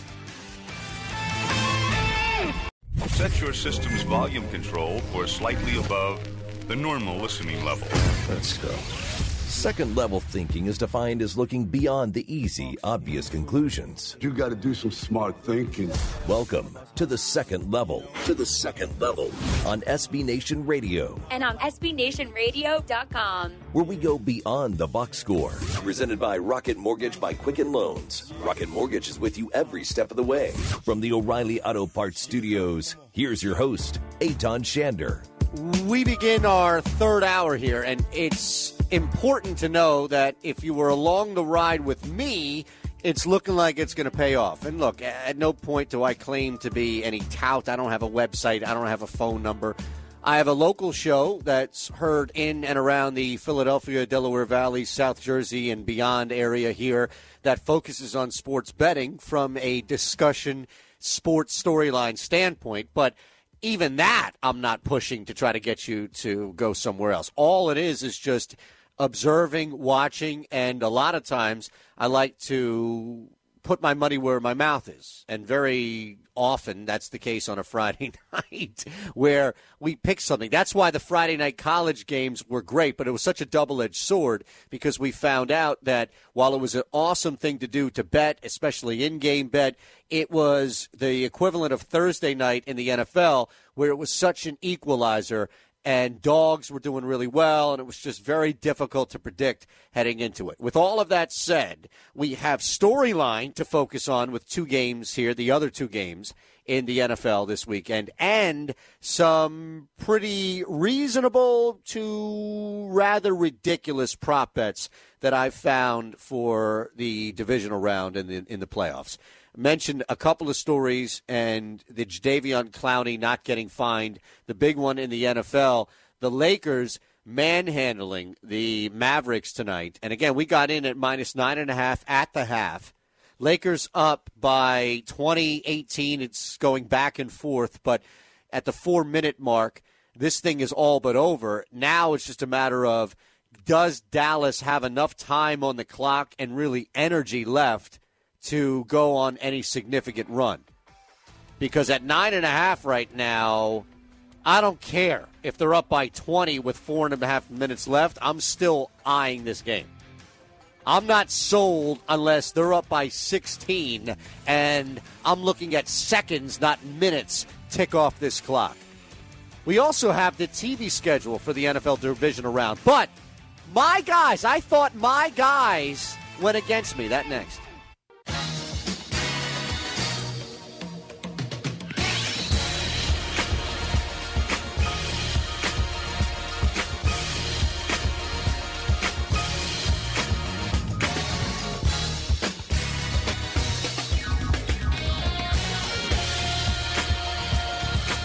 Scratching beneath the surface. It's The Second Level on SB Nation Radio. And on SBNationRadio.com. Presented by Rocket Mortgage by Quicken Loans. From the O'Reilly Auto Parts Studios, here's Eitan Shander. Lakers up right now. There's 3:20 left. It's 119-103. 16-point game right here. And I have them minus 9.5. As it gets tighter. And look, at 3:20, I'm not convinced of anything. Especially because the Mavericks haven't pulled their guys entirely. And when that happens, I'll feel a little better. Now, to be fair, LeBron, Kuzma, they're still out there. They just get a bucket. In fact, Kuzma just gets one. So that makes me feel a little better. But at some point in the next 90 seconds of game time, the Lakers are going to pull LeBron first and foremost, and then Kuz, maybe not Kuz as much because he needs as much time as he can coming back from missing it. But Bradley, Green, these guys are probably going to get pulled. The bench didn't play horrible at all, and I do feel good about that. From KCP to Rondo coming off the bench, they didn't play bad. Dwight Howard played really well in limited minutes. So, yeah, I do feel good. I just don't feel like anything is locked in yet, especially with the Mavs on the line. Good thing is that it's Boban. And I no longer have to support the lack of free throws by him since he's no longer a Sixer. Now, speaking of Sixers, Philadelphia, and just the general city and fan base here, I wanted to play this audio because it's from a promo. Anytime we break, you hear it. If you're listening on the Twitch channel, Mays and Eitan, you're following along on Twitter, if we have the Periscope going, or other forms of you following visually outside of SB Nation Radio and SBNationRadio.com and the app, then you, like those three that were just mentioned, are getting the promos of our station. And even if you're listening on a local radio station, you're getting our promos here and there throughout the day. And the latest that I heard from our fantastic morning show, Tony D, Ron Culver, and you know that I talk about them a bunch because I'm fans of them, both individually and collectively of the show. When I filled in for Tony, working with Ron was great, and just meeting Tony last year at the Super Bowl and listening to him for a while, I'm a fan of them. I'm a fan of that show. In the morning, they get what it is to be in the morning. There's a good, healthy balance of sport and entertainment. And with that said, I never feel like when I'm streaming that show, I never feel like they go too long talking about a serious sport thing. Unless, of course, it's like the most serious sport topic that everybody's talking about for, weeks. And I mean like over the top serious. But it's never about taking themselves so seriously for where it's 12 minutes into a segment and you've just been lectured, and because that's the morning and you don't need that. So with all of that said, I want you to hear this audio, because from what I thought I heard, and again, I'm going to hear it again here with you, the dry audio. Jack, thank you, has tracked this down for us. But it sounded like this started out like what I just did, buttering up Tony and Ron. Those guys buttering up the Philadelphia Eagles fans and Carson Wentz and all things Philadelphia, only to kind of take a subtle shot at the end. I needed to hear it again one more time in order to come to a true conclusion. So these are the morning guys, which I hope is not going to result in them ripping Philadelphia. God, I feel bad for Carson Wentz. Really, I do. 2 years he couldn't play in the playoffs, and Nick Foles had to take the team to the Super Bowl and win it. So then he finally gets to play in a playoff game, and he's out in the first quarter on a hit by Jadeveon Clowney. Is he the most cursed player we've seen in the last couple of years? By the way, Jadeveon Clowney's turned out to be a nice pickup for Seattle. Comes with that Legion of Boom swagger. Yeah, that same thing. It's kind of been missing. I mean, he immediately called Philadelphia fans the worst in the NFL. Yeah. And said, he's probably going to get death threats. Sure, why not? He'll get death threat from Philly fan. But if you're a Philly fan, haven't you been hearing this for, like, your entire existence? Like, I've been hearing that since I was a kid. I know. Philly fans were the worst. You can't be that upset, right? No, you should be actually wearing it like a badge of honor. All right, well, I do stand corrected. That's not a rip by any means. And to be fair and fully transparent as I choose to be, Tony D has been in this area where I am in Philadelphia and north of me in North Jersey, and he's been around here and knows this climate from a sports standpoint. But to the response of that, and it was not a rip by any means, but to the response of that, because I've battled, actually, it's ironic that this thing is airing and playing on the network, especially when I'm on, watching a 3 by Dallas cut this thing to now 13 points, but with 6.6 seconds left. There it is. So it's final, 129-114. Lakers cover that minus 9.5. I don't know where you got them, if you got them in game, but where I got them at 9.5, they cover. We move on. We fight another day.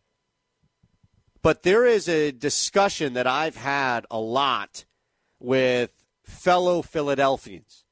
I've been here over 2 decades now, went to school in South Central PA, grew up going to Eagles games as a child, even when I was living in New York and Southern Connecticut. So this city has always been special to me, and now living here for a long time, I've gone back and forth with the fortunate that I am, platforms that I have locally, about that very notion of, do you wear that as a badge of honor, or do you fight back whenever you hear it? And you thought that maybe it is the case of people wearing it as a badge of honor, but it's not all of us. And I say us because you saw my initial reaction.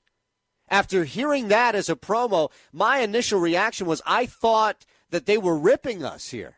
I thought that they were calling us worse. That's what I heard, because I'm used to hearing it so much. Oh, worst fans in the nation, worst fans in sports, worst fans in the NFL. It's those Philadelphia fans, booed Santa Claus, all the other crazy, absurd, over-the-top, lazy cliches that get associated. All right, I threw batteries at J.D. Drew. Yet, when you hear that, there is a very interesting question raised at the end, which is a matter of, do you wear something like that as a badge of honor, or do you fight back and resist the notion that you are the worst fans in sports? And it's not 50-50. It's not 60-40. I don't have data. I just have my own experiences. Talking on the radio, 4 different radio stations in and around Philadelphia over the last 15-plus years, battling with some, agreeing with others, and really truly seeing some hypocrisy when this conversation is had. And what I mean by hypocrisy is you can't have it both ways.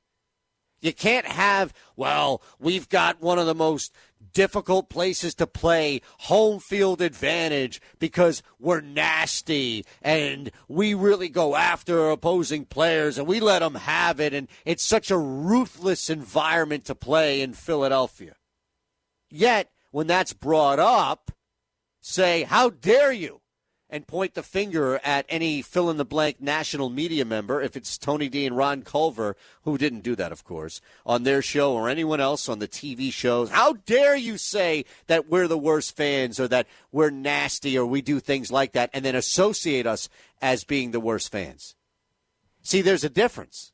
And I think that there are a significant amount of people here in Philadelphia, and you can see this really play out on social media, if it's conversations that you may have with people wherever they are in your walk of life that might be from this area, that don't enjoy that moniker, that don't enjoy having to go out and see on social media them as fans, the city, wherever they may live now, representing their city, and that being associated with, oh, you booed Santa Claus and all the other lazy crap that, like a Dick Stockton, for example, would slide into a broadcast.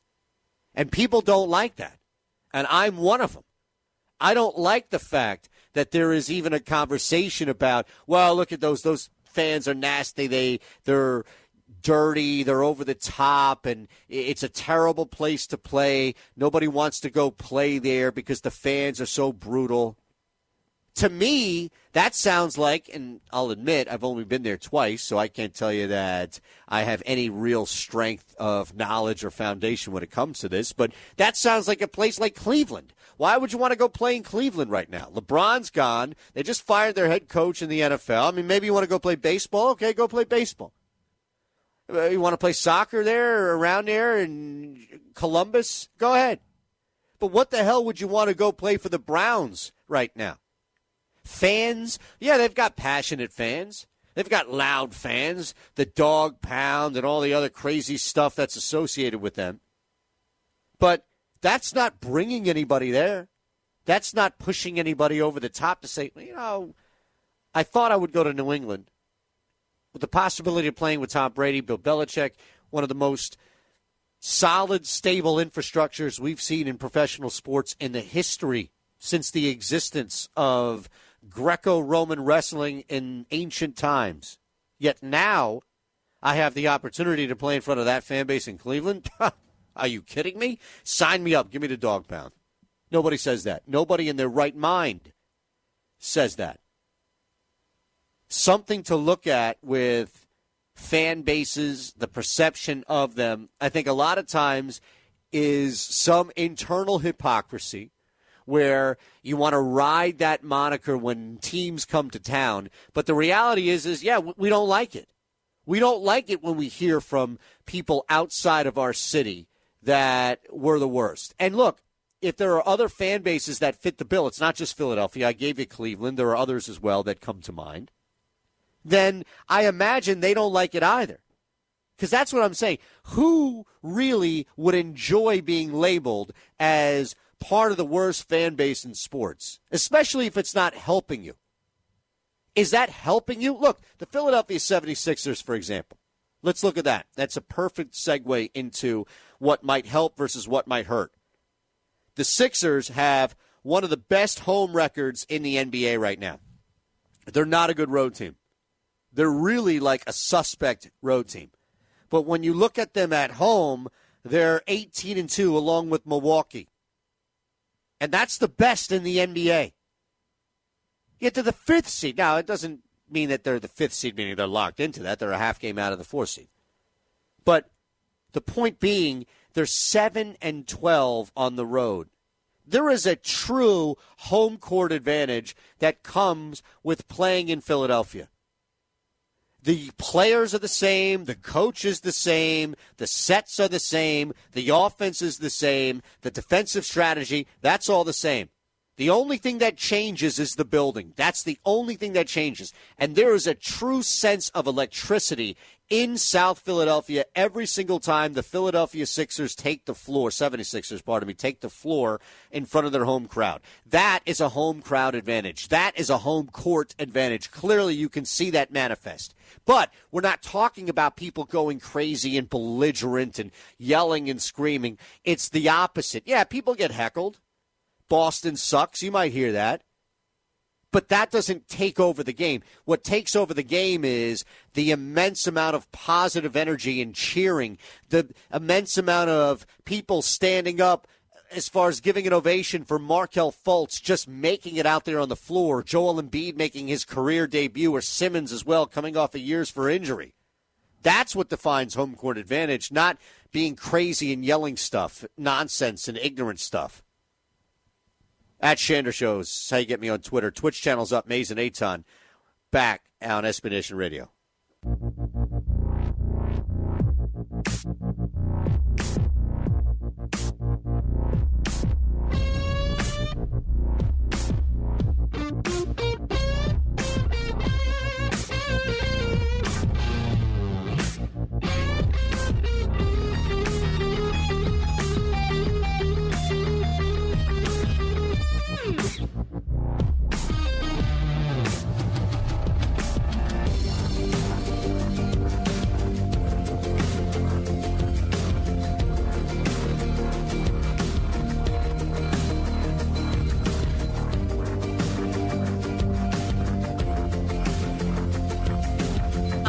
Presented by Rocket Mortgage by Quicken Loans.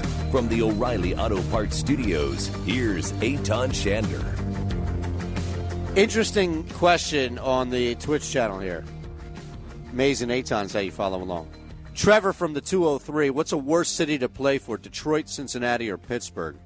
So, rarely do this since I've moved on to different places locally. Used to work at a station where it was just, you had to put a poll up, you had to put a poll up. Every 5 minutes you put a poll up, you put a poll up. If you couldn't get calls, then you put a poll up. No calls, get a poll up. So I'm like, I don't know, removed at least myself from the whole poll thing. But I just put one up. You can play NFL football, but have to play your entire career in one of these cities below. Choose wisely. Now you have the option of Pittsburgh, Cincinnati, or Detroit. And I wonder if Pittsburgh runs away with it just because of the NFL team. And that doesn't necessarily mean that Pittsburgh is a better city to play in than Cincinnati and Detroit, or even Cincinnati and Detroit combined. I think what it means is you've got this complete, disarray to chaos in at least 2.5 of these organizations. And the Steelers definitely survived, and the Steelers were close to making the playoffs and salvaged a lot out of nothing, don't get me wrong. But we're talking about Pittsburgh. We're talking about the city of Pittsburgh. Cincinnati, Detroit. That's tough.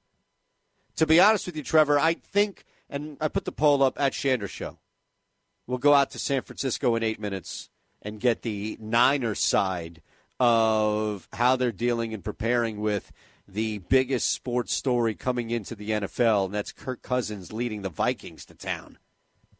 But I think it's Cincinnati. Here's the thing. I think playing for the Bengals in Cincinnati is the worst of those combinations. And I guess, God, am I really overlooking Detroit, though? I wonder how much I might be overlooking Detroit. Now, Mike Savage, 6'10", raises an interesting point where if you're going to do this selfishly, since this is a hypothetical, right? It does make sense to go, at least if you're from this area like myself and Mike are, it does make sense to go Pittsburgh because you're closer. Mikey heads. Hernandez, nowhere. F that. That's because you're used to Houston and the torrential downpours and hurricanes that you get. I get it. Yeah, that's the thing about Detroit is I don't know what city has more. Like, what city has more to offer? I know Pittsburgh because I'm in Pennsylvania, and you've just been to PA, and you live in PA. You've been to both cities, and Pittsburgh is a smaller city. And while there's some quaint areas and the food is decent, it's not Philly good, but it's decent to good, it gets old fast. That's a small area that you're living in. You're out in the suburbs, and even then, everything is kind of more removed the more outside you are from downtown. And there isn't a humongous downtown area. A lot of it, from what I remember, built up on hills outside of the actual downtown Pittsburgh area. So it's not like you're in this thriving metropolis. Metropolitan Detroit versus metropolitan Cincinnati. Now, that's an interesting one. That's a battle. So I imagine people will say Pittsburgh on the poll simply because it's going to be an easier place to play. Like, they trust the franchise. And already I see it. People piling on this. Pittsburgh is leading 82.5%. It's early. Early votes are in right now, but still returns, as they say in the election. Detroit number 2 at 12.5%. Cincinnati at 5%. And I kind of expected that nobody would show a lot of love for Cincinnati. Maybe because the team, do people really trust the Lions that much more than they trust the Bengals? You're stuck in a bad climate either way in all three of these cities. I hate to break it to you out there, but there's no redeeming quality at any of these places, at any of these cities, to where you're going to get some good warmth from an extended period of time. That's the difference. When you're looking at maybe Pittsburgh getting some warmth, no, or something in the summertime off of the lake up in Detroit, You're getting cold, you're getting snow, you're getting dumped on, a ton of that crap. It's not going anywhere. And I think people are choosing Pittsburgh for two reasons on this poll. First and foremost, because I do admittedly have a lot of stuff in and around my Twitter feed from people in Philadelphia, so they would just assume, Pittsburgh because it's close, or Pittsburgh because I know it. And I also think for the people that are voting, there are a lot of folks out there who believe, the Steelers are simply just a better team. It's a completely better program, if you will, organization. It's better run from the top down. There's more stability there, all of that. Cincinnati losing percentage, as is Detroit, to Pittsburgh as this thing continues to update. Pittsburgh now over 85% on this poll. At Shander Show is how you get it. We'll go out to San Francisco coming up next. Again, at Shander Show on Twitter and the Mays and Eitan channel on Twitch.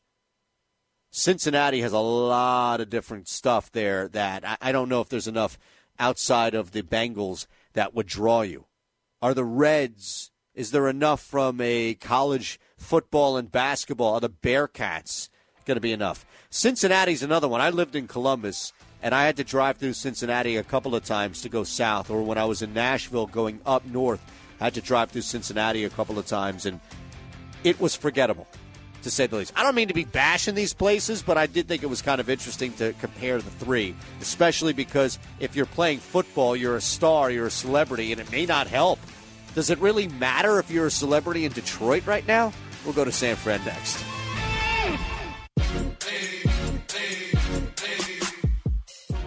Scratching beneath the surface. It's The Second Level on SB Nation Radio. And on SBNationRadio.com. Presented by Rocket Mortgage by Quicken Loans. From the O'Reilly Auto Parts Studios, here's Eitan Shander. We spoke with Rich Madrid before about the Niners' run heading into the playoffs, how they would spend the bye week that they've earned this year, not really knowing, of course, who they would take on, who they would play. And now it's come to light that they have to deal with this fireball of emotion led by the most improbable of names in Kirk Cousins and the Minnesota Vikings. But the Niners have done it a bunch of different ways this year, far from a team that I think people are counting out by any means, especially because, as I mentioned, it's Kirk Cousins, of all people, coming to town. So we bring back Rich Madrid, who kindly has a couple of minutes to join us, at Rich J. Madrid on Twitter. You can follow him along, Niners Nation, Football Zebras as well. Rich, Eitan Shander, SB Nation Radio. Appreciate the time tonight. Thank you, sir. Yeah, thanks for having me again. Are you happy? Are you excited? Do you speak for the majority of people in San Francisco that, of all people, you guys get to tee off on Kirk Cousins this weekend? I'm not really too excited about it. I think I said last week that I thought they were one of the better matchups the 49ers could face just because of a familiarity that Zimmer has with the same type of offense, given the fact that he has Kubiak there advising him on his staff. So I think their defense is going to be ready for anything that Shanahan might dial up. I still think the Niners are going to win, but it's going to be tough. I do think they're one of the better matchups they could have potentially faced, with or without Kirk Cousins. It just depends on which Cousins is going to show up, I guess. Very fair. And to be honest, it's not like we got the Cousins that showed up last weekend quite often in his career. Right. So that kind of, looking into that then, Rich, what do the Niners do right away? Like, what is the game plan, in your opinion, right off the bat? If it's something on offense to help the defense, if it's something defensively aggressive that ensures you get the typical Kirk Cousins this weekend? So earlier this week I wrote about how Quan Alexander was probably going to be the biggest factor they have coming back this week. He was activated today to the roster from IR, and he's going to be out there hopefully at least maybe 75, 80% of what he was before he got hurt. Who knows what the injuries he has, how effective he'll be, but just getting him back there is a huge boost for the defense. And one of the things that I researched when I was looking into it was that before he went out, they were surrendering, I think, an 80.1 passer rating to opposing quarterbacks on play action, meaning that they were doing pretty well in stopping it, not letting any big gains, forcing incompletions and things like that. Then after he went out, they were surrendering 111.9, I believe it was, to opposing quarterbacks on play action. So one of the big things they struggled with while he was out was play action, and the Vikings run a lot of play action. So getting him back is, I think, going to help on that end. All right, and you look at the ability on offense to, and we talked about this last week, Rich, where it's just twofold, right? You have the ability in San Francisco with Kyle Shanahan to move the ball fast, rapidly down the field in the air. You also have a great run game with multiple backs that you can rely on. Is this a matter of trying to control clock while getting up and keeping guys like Diggs and maybe even if it's a banged-up Thielen off the field? I think so. I think they're going to try to take their shots downfield. There's a few things that the Vikings don't do well, and they reside that problem resides with their two corners, Trey Waynes and Xavier Rhodes, who haven't been playing that well this year. They've given up a lot of big passes down the sidelines, down the deep middle of the field, things like that. And what Minnesota has really tried to do is, on obvious passing downs, is play the two high safeties and try to give them help over the top. And even in some of those cases, it hasn't worked too well. For whatever reason, they're just not playing as well as they were, even last year.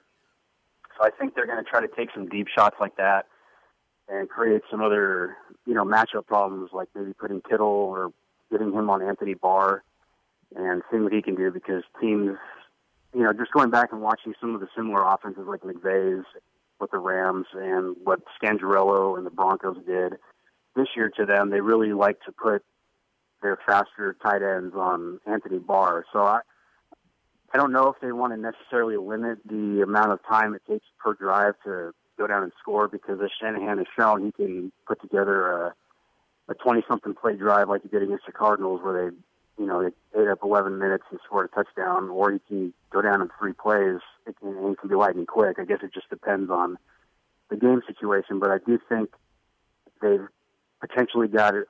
They're in a spot where they can create a lot of different matchup problems for that Vikings defense. You mentioned Alexander's return from the bye week. Is there anybody else of note that is either coming back or maybe more importantly, Rich, is benefiting from having that time off, especially when you look at now the backdrop of the matchup against Minnesota? Oh, absolutely. They're getting Jaquazi Tart back, the strong safety, and he was out with a rib injury since, I believe, week 14 against the Saints. Okay. And then, or maybe no, it was against Baltimore when he went out. And they're still unsure of so they're getting Alexander and Tart back, but they're still unsure of what's going to happen with Dee Ford. today it was reported that he was going to be a game-time decision again after he practiced all week. And the thinking is if he still feels tightness in his hamstring tomorrow before the game, then they're not going to play him. So you're potentially getting 2 of the 3 guys back that they were counting on. The third one, we just don't know. It's going to be a game-time decision. Rich Madrid joining us. You can follow Rich on Twitter at RichJMadrid. Niners Nation, Football Zebras, NinersNation.com, Eitan Shander, SB Nation Radio. What's the mood like now, just as far as the team? You know, we talked about this kind of last week, Rich, is the overall feel of the city and the fan base bubbling up to the playoffs. But now this week that they know who the opponent is and it's back to work, is it just typical business, tight-lipped, focused, or do you get a kind of a loose feel from this team heading into this game? It looks as though they're treating it as any other week, and I think that's kind of the right approach. They don't want to be so hyped up that they come out and make mistakes because they're nervous, and they don't want to totally come out flat like they did against the Falcons because they were kind of taking it easy, which was some of the comments that the players had admitted. You know, they needed to work harder during the week, I guess, that week. So it looked like from all the clippings and the tape that I saw from some of the beat reporters out there that they seemed upbeat. You know, some of the same guys were dancing around on the field like they normally do during warm-ups and getting ready for the practice, and things seemed upbeat. Players seemed ready to go. No news is good news as far as injuries, so I think they're ready. It's great, you know, to see this team because there really are multiple ways, right, in which they've won games this year. Do you anticipate, and we talked a little bit about the ball control early on and maybe if they want to keep guys like Diggs and Thielen off, but you also said that you expect them to go down the field. Who do you think is going to be? Is it a simple George Kittle type domination game? Do you anticipate some creativity with Samuel kind of taking over? Who do you think or is it just Garoppolo spreading it around, maybe Mostert in the background? Who would be the key factor on offense that has the biggest day from like a stat / even fantasy standpoint, Rich?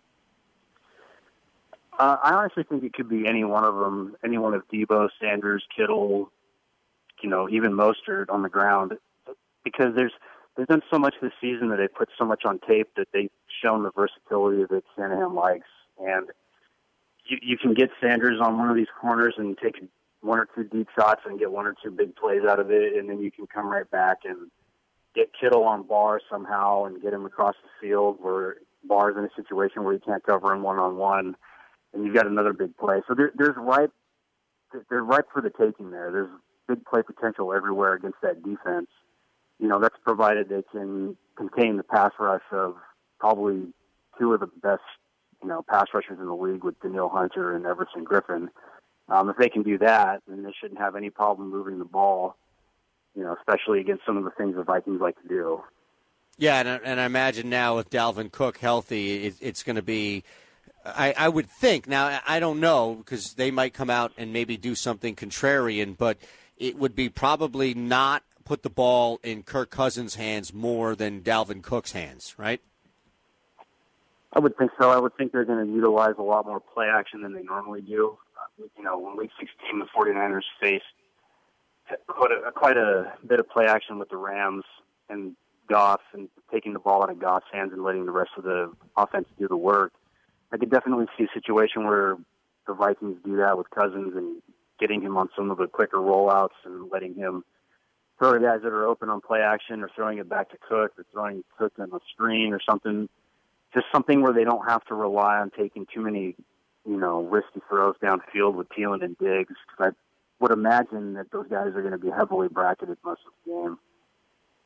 All right, last one for you, Rich, and really always appreciate the time. Again, at Rich J. Madrid on Twitter, Niners Nation, Football Zebras, NinersNation.com. When you look ahead, and I get it, it's not like last week, right, where you guys were going up against air. You actually have a football team to play against on Saturday. But when you look at the other matchup, is there any favorite? And again, I understand the difference of hosting, right, when you're talking about Green Bay and Seattle. But there's a divisional opponent in Seattle that knows you well, that's red hot on the road, and then there's also the typical chalk in Green Bay. Does either one of those teams prevent a better or maybe even significantly more favorable matchup for San Francisco? I think it's the Packers without a doubt. They've already shown that they can easily handle the Green Bay Packers. I think the Seahawks is what everybody wants to see, though, from maybe from the league standpoint and the type of ratings it would draw on TV. But for me, and I think the rest of the fan base, I think we kind of want the easier path, and I think that entails Green Bay coming to San Francisco rather than Seattle. Obviously, getting a third match with Seattle this year would be equally awesome and amazing and probably a good game. But it's the playoffs. I'd rather just see the team have an easier path. Awesome, Rich. Appreciate it, man. So they cover, they win, they cover the spread. I assume you have them winning. Do they cover that 7 points? Yeah, I wasn't crazy about the spread. I mean, +7 seems, or -7 seems. It's a lot in the playoffs. High. Yeah. They haven't beaten a team by more than 5 or 6 points in a little over a month. So maybe that's right. Vegas typically knows what they're doing, but right, all week 7 seemed kind of high to me. They're not right all the time. That's why we go to people like you who cover the team and can give us some insight. Yeah, I think they can cover it. I think they will. Awesome, Rich. Thank you so much, and thanks again for everything, your time, your insight, your service as well. Thank you. Thanks for having me on. You got it, man. All right, we'll wrap the show. Coming up next, at Shander Show is how you get me on Twitter, the Twitch channel, cooking as well. It's SB Nation Radio.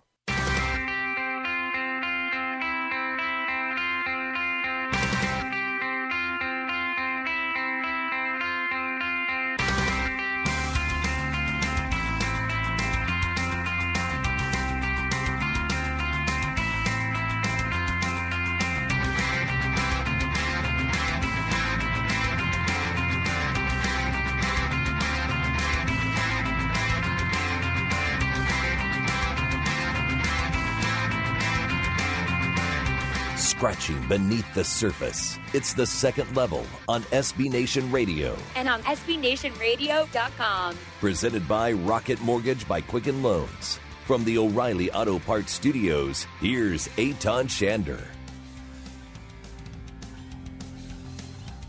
Detroit is a pretty heavy favorite on the Twitch channel. It's interesting. I guess it's because it's indoors. That's why I would play in Detroit. Right?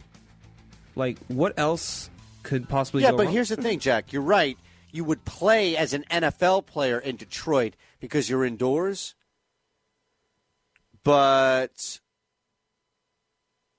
that's the thing is you're still dealing with a much colder and much more brutal winter than those other two. Maybe even those other two combined.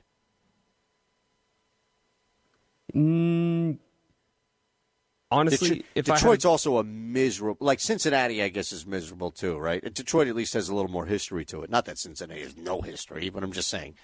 Why would there be, outside of the Dome, let's start there, Jack. Outside of the Dome, why go to Detroit over Cincinnati? I don't have an answer. So this is not a leading question. So feel free to say, I don't know. I don't know Cincinnati. I have no idea because I don't have anything behind this to back it up with, oh, you should have picked it. I have no idea. I just assume that they're both miserable, they're both cold, and they're both dark for a lot of the year. I'd say Detroit could for less pressure. You go out, you play, you get paid. No one expects you to win. Everyone just expects you to go out there, give it your all, and go take your millions and live elsewhere. Yeah, but isn't that the case in Cincinnati? Is anybody really expected to live in downtown Cincinnati if you play for the Reds or Bengals? Probably not. But you know what Cincinnati does have? One of the best amusement parks, Kings Island. Yeah, you're again on this. You've brought this up. Now, again, I brought up the Kings Dominion down in Virginia, but Kings Island can't be better than Great Adventure or one of those parks down in Florida, right? It's a really good park. They got a lot of good roller coasters. It's one of my bucket list parks. Okay. But if I had to pick, I'll go Steelers. Me, I'm thinking right now, Steelers for the team. I can't live in Cincinnati. I can't live in Detroit. I guess I'd have to live in, like, Philadelphia and commute to Pittsburgh. Back 6 to 9 Eastern Saturday night on Expedition Radio.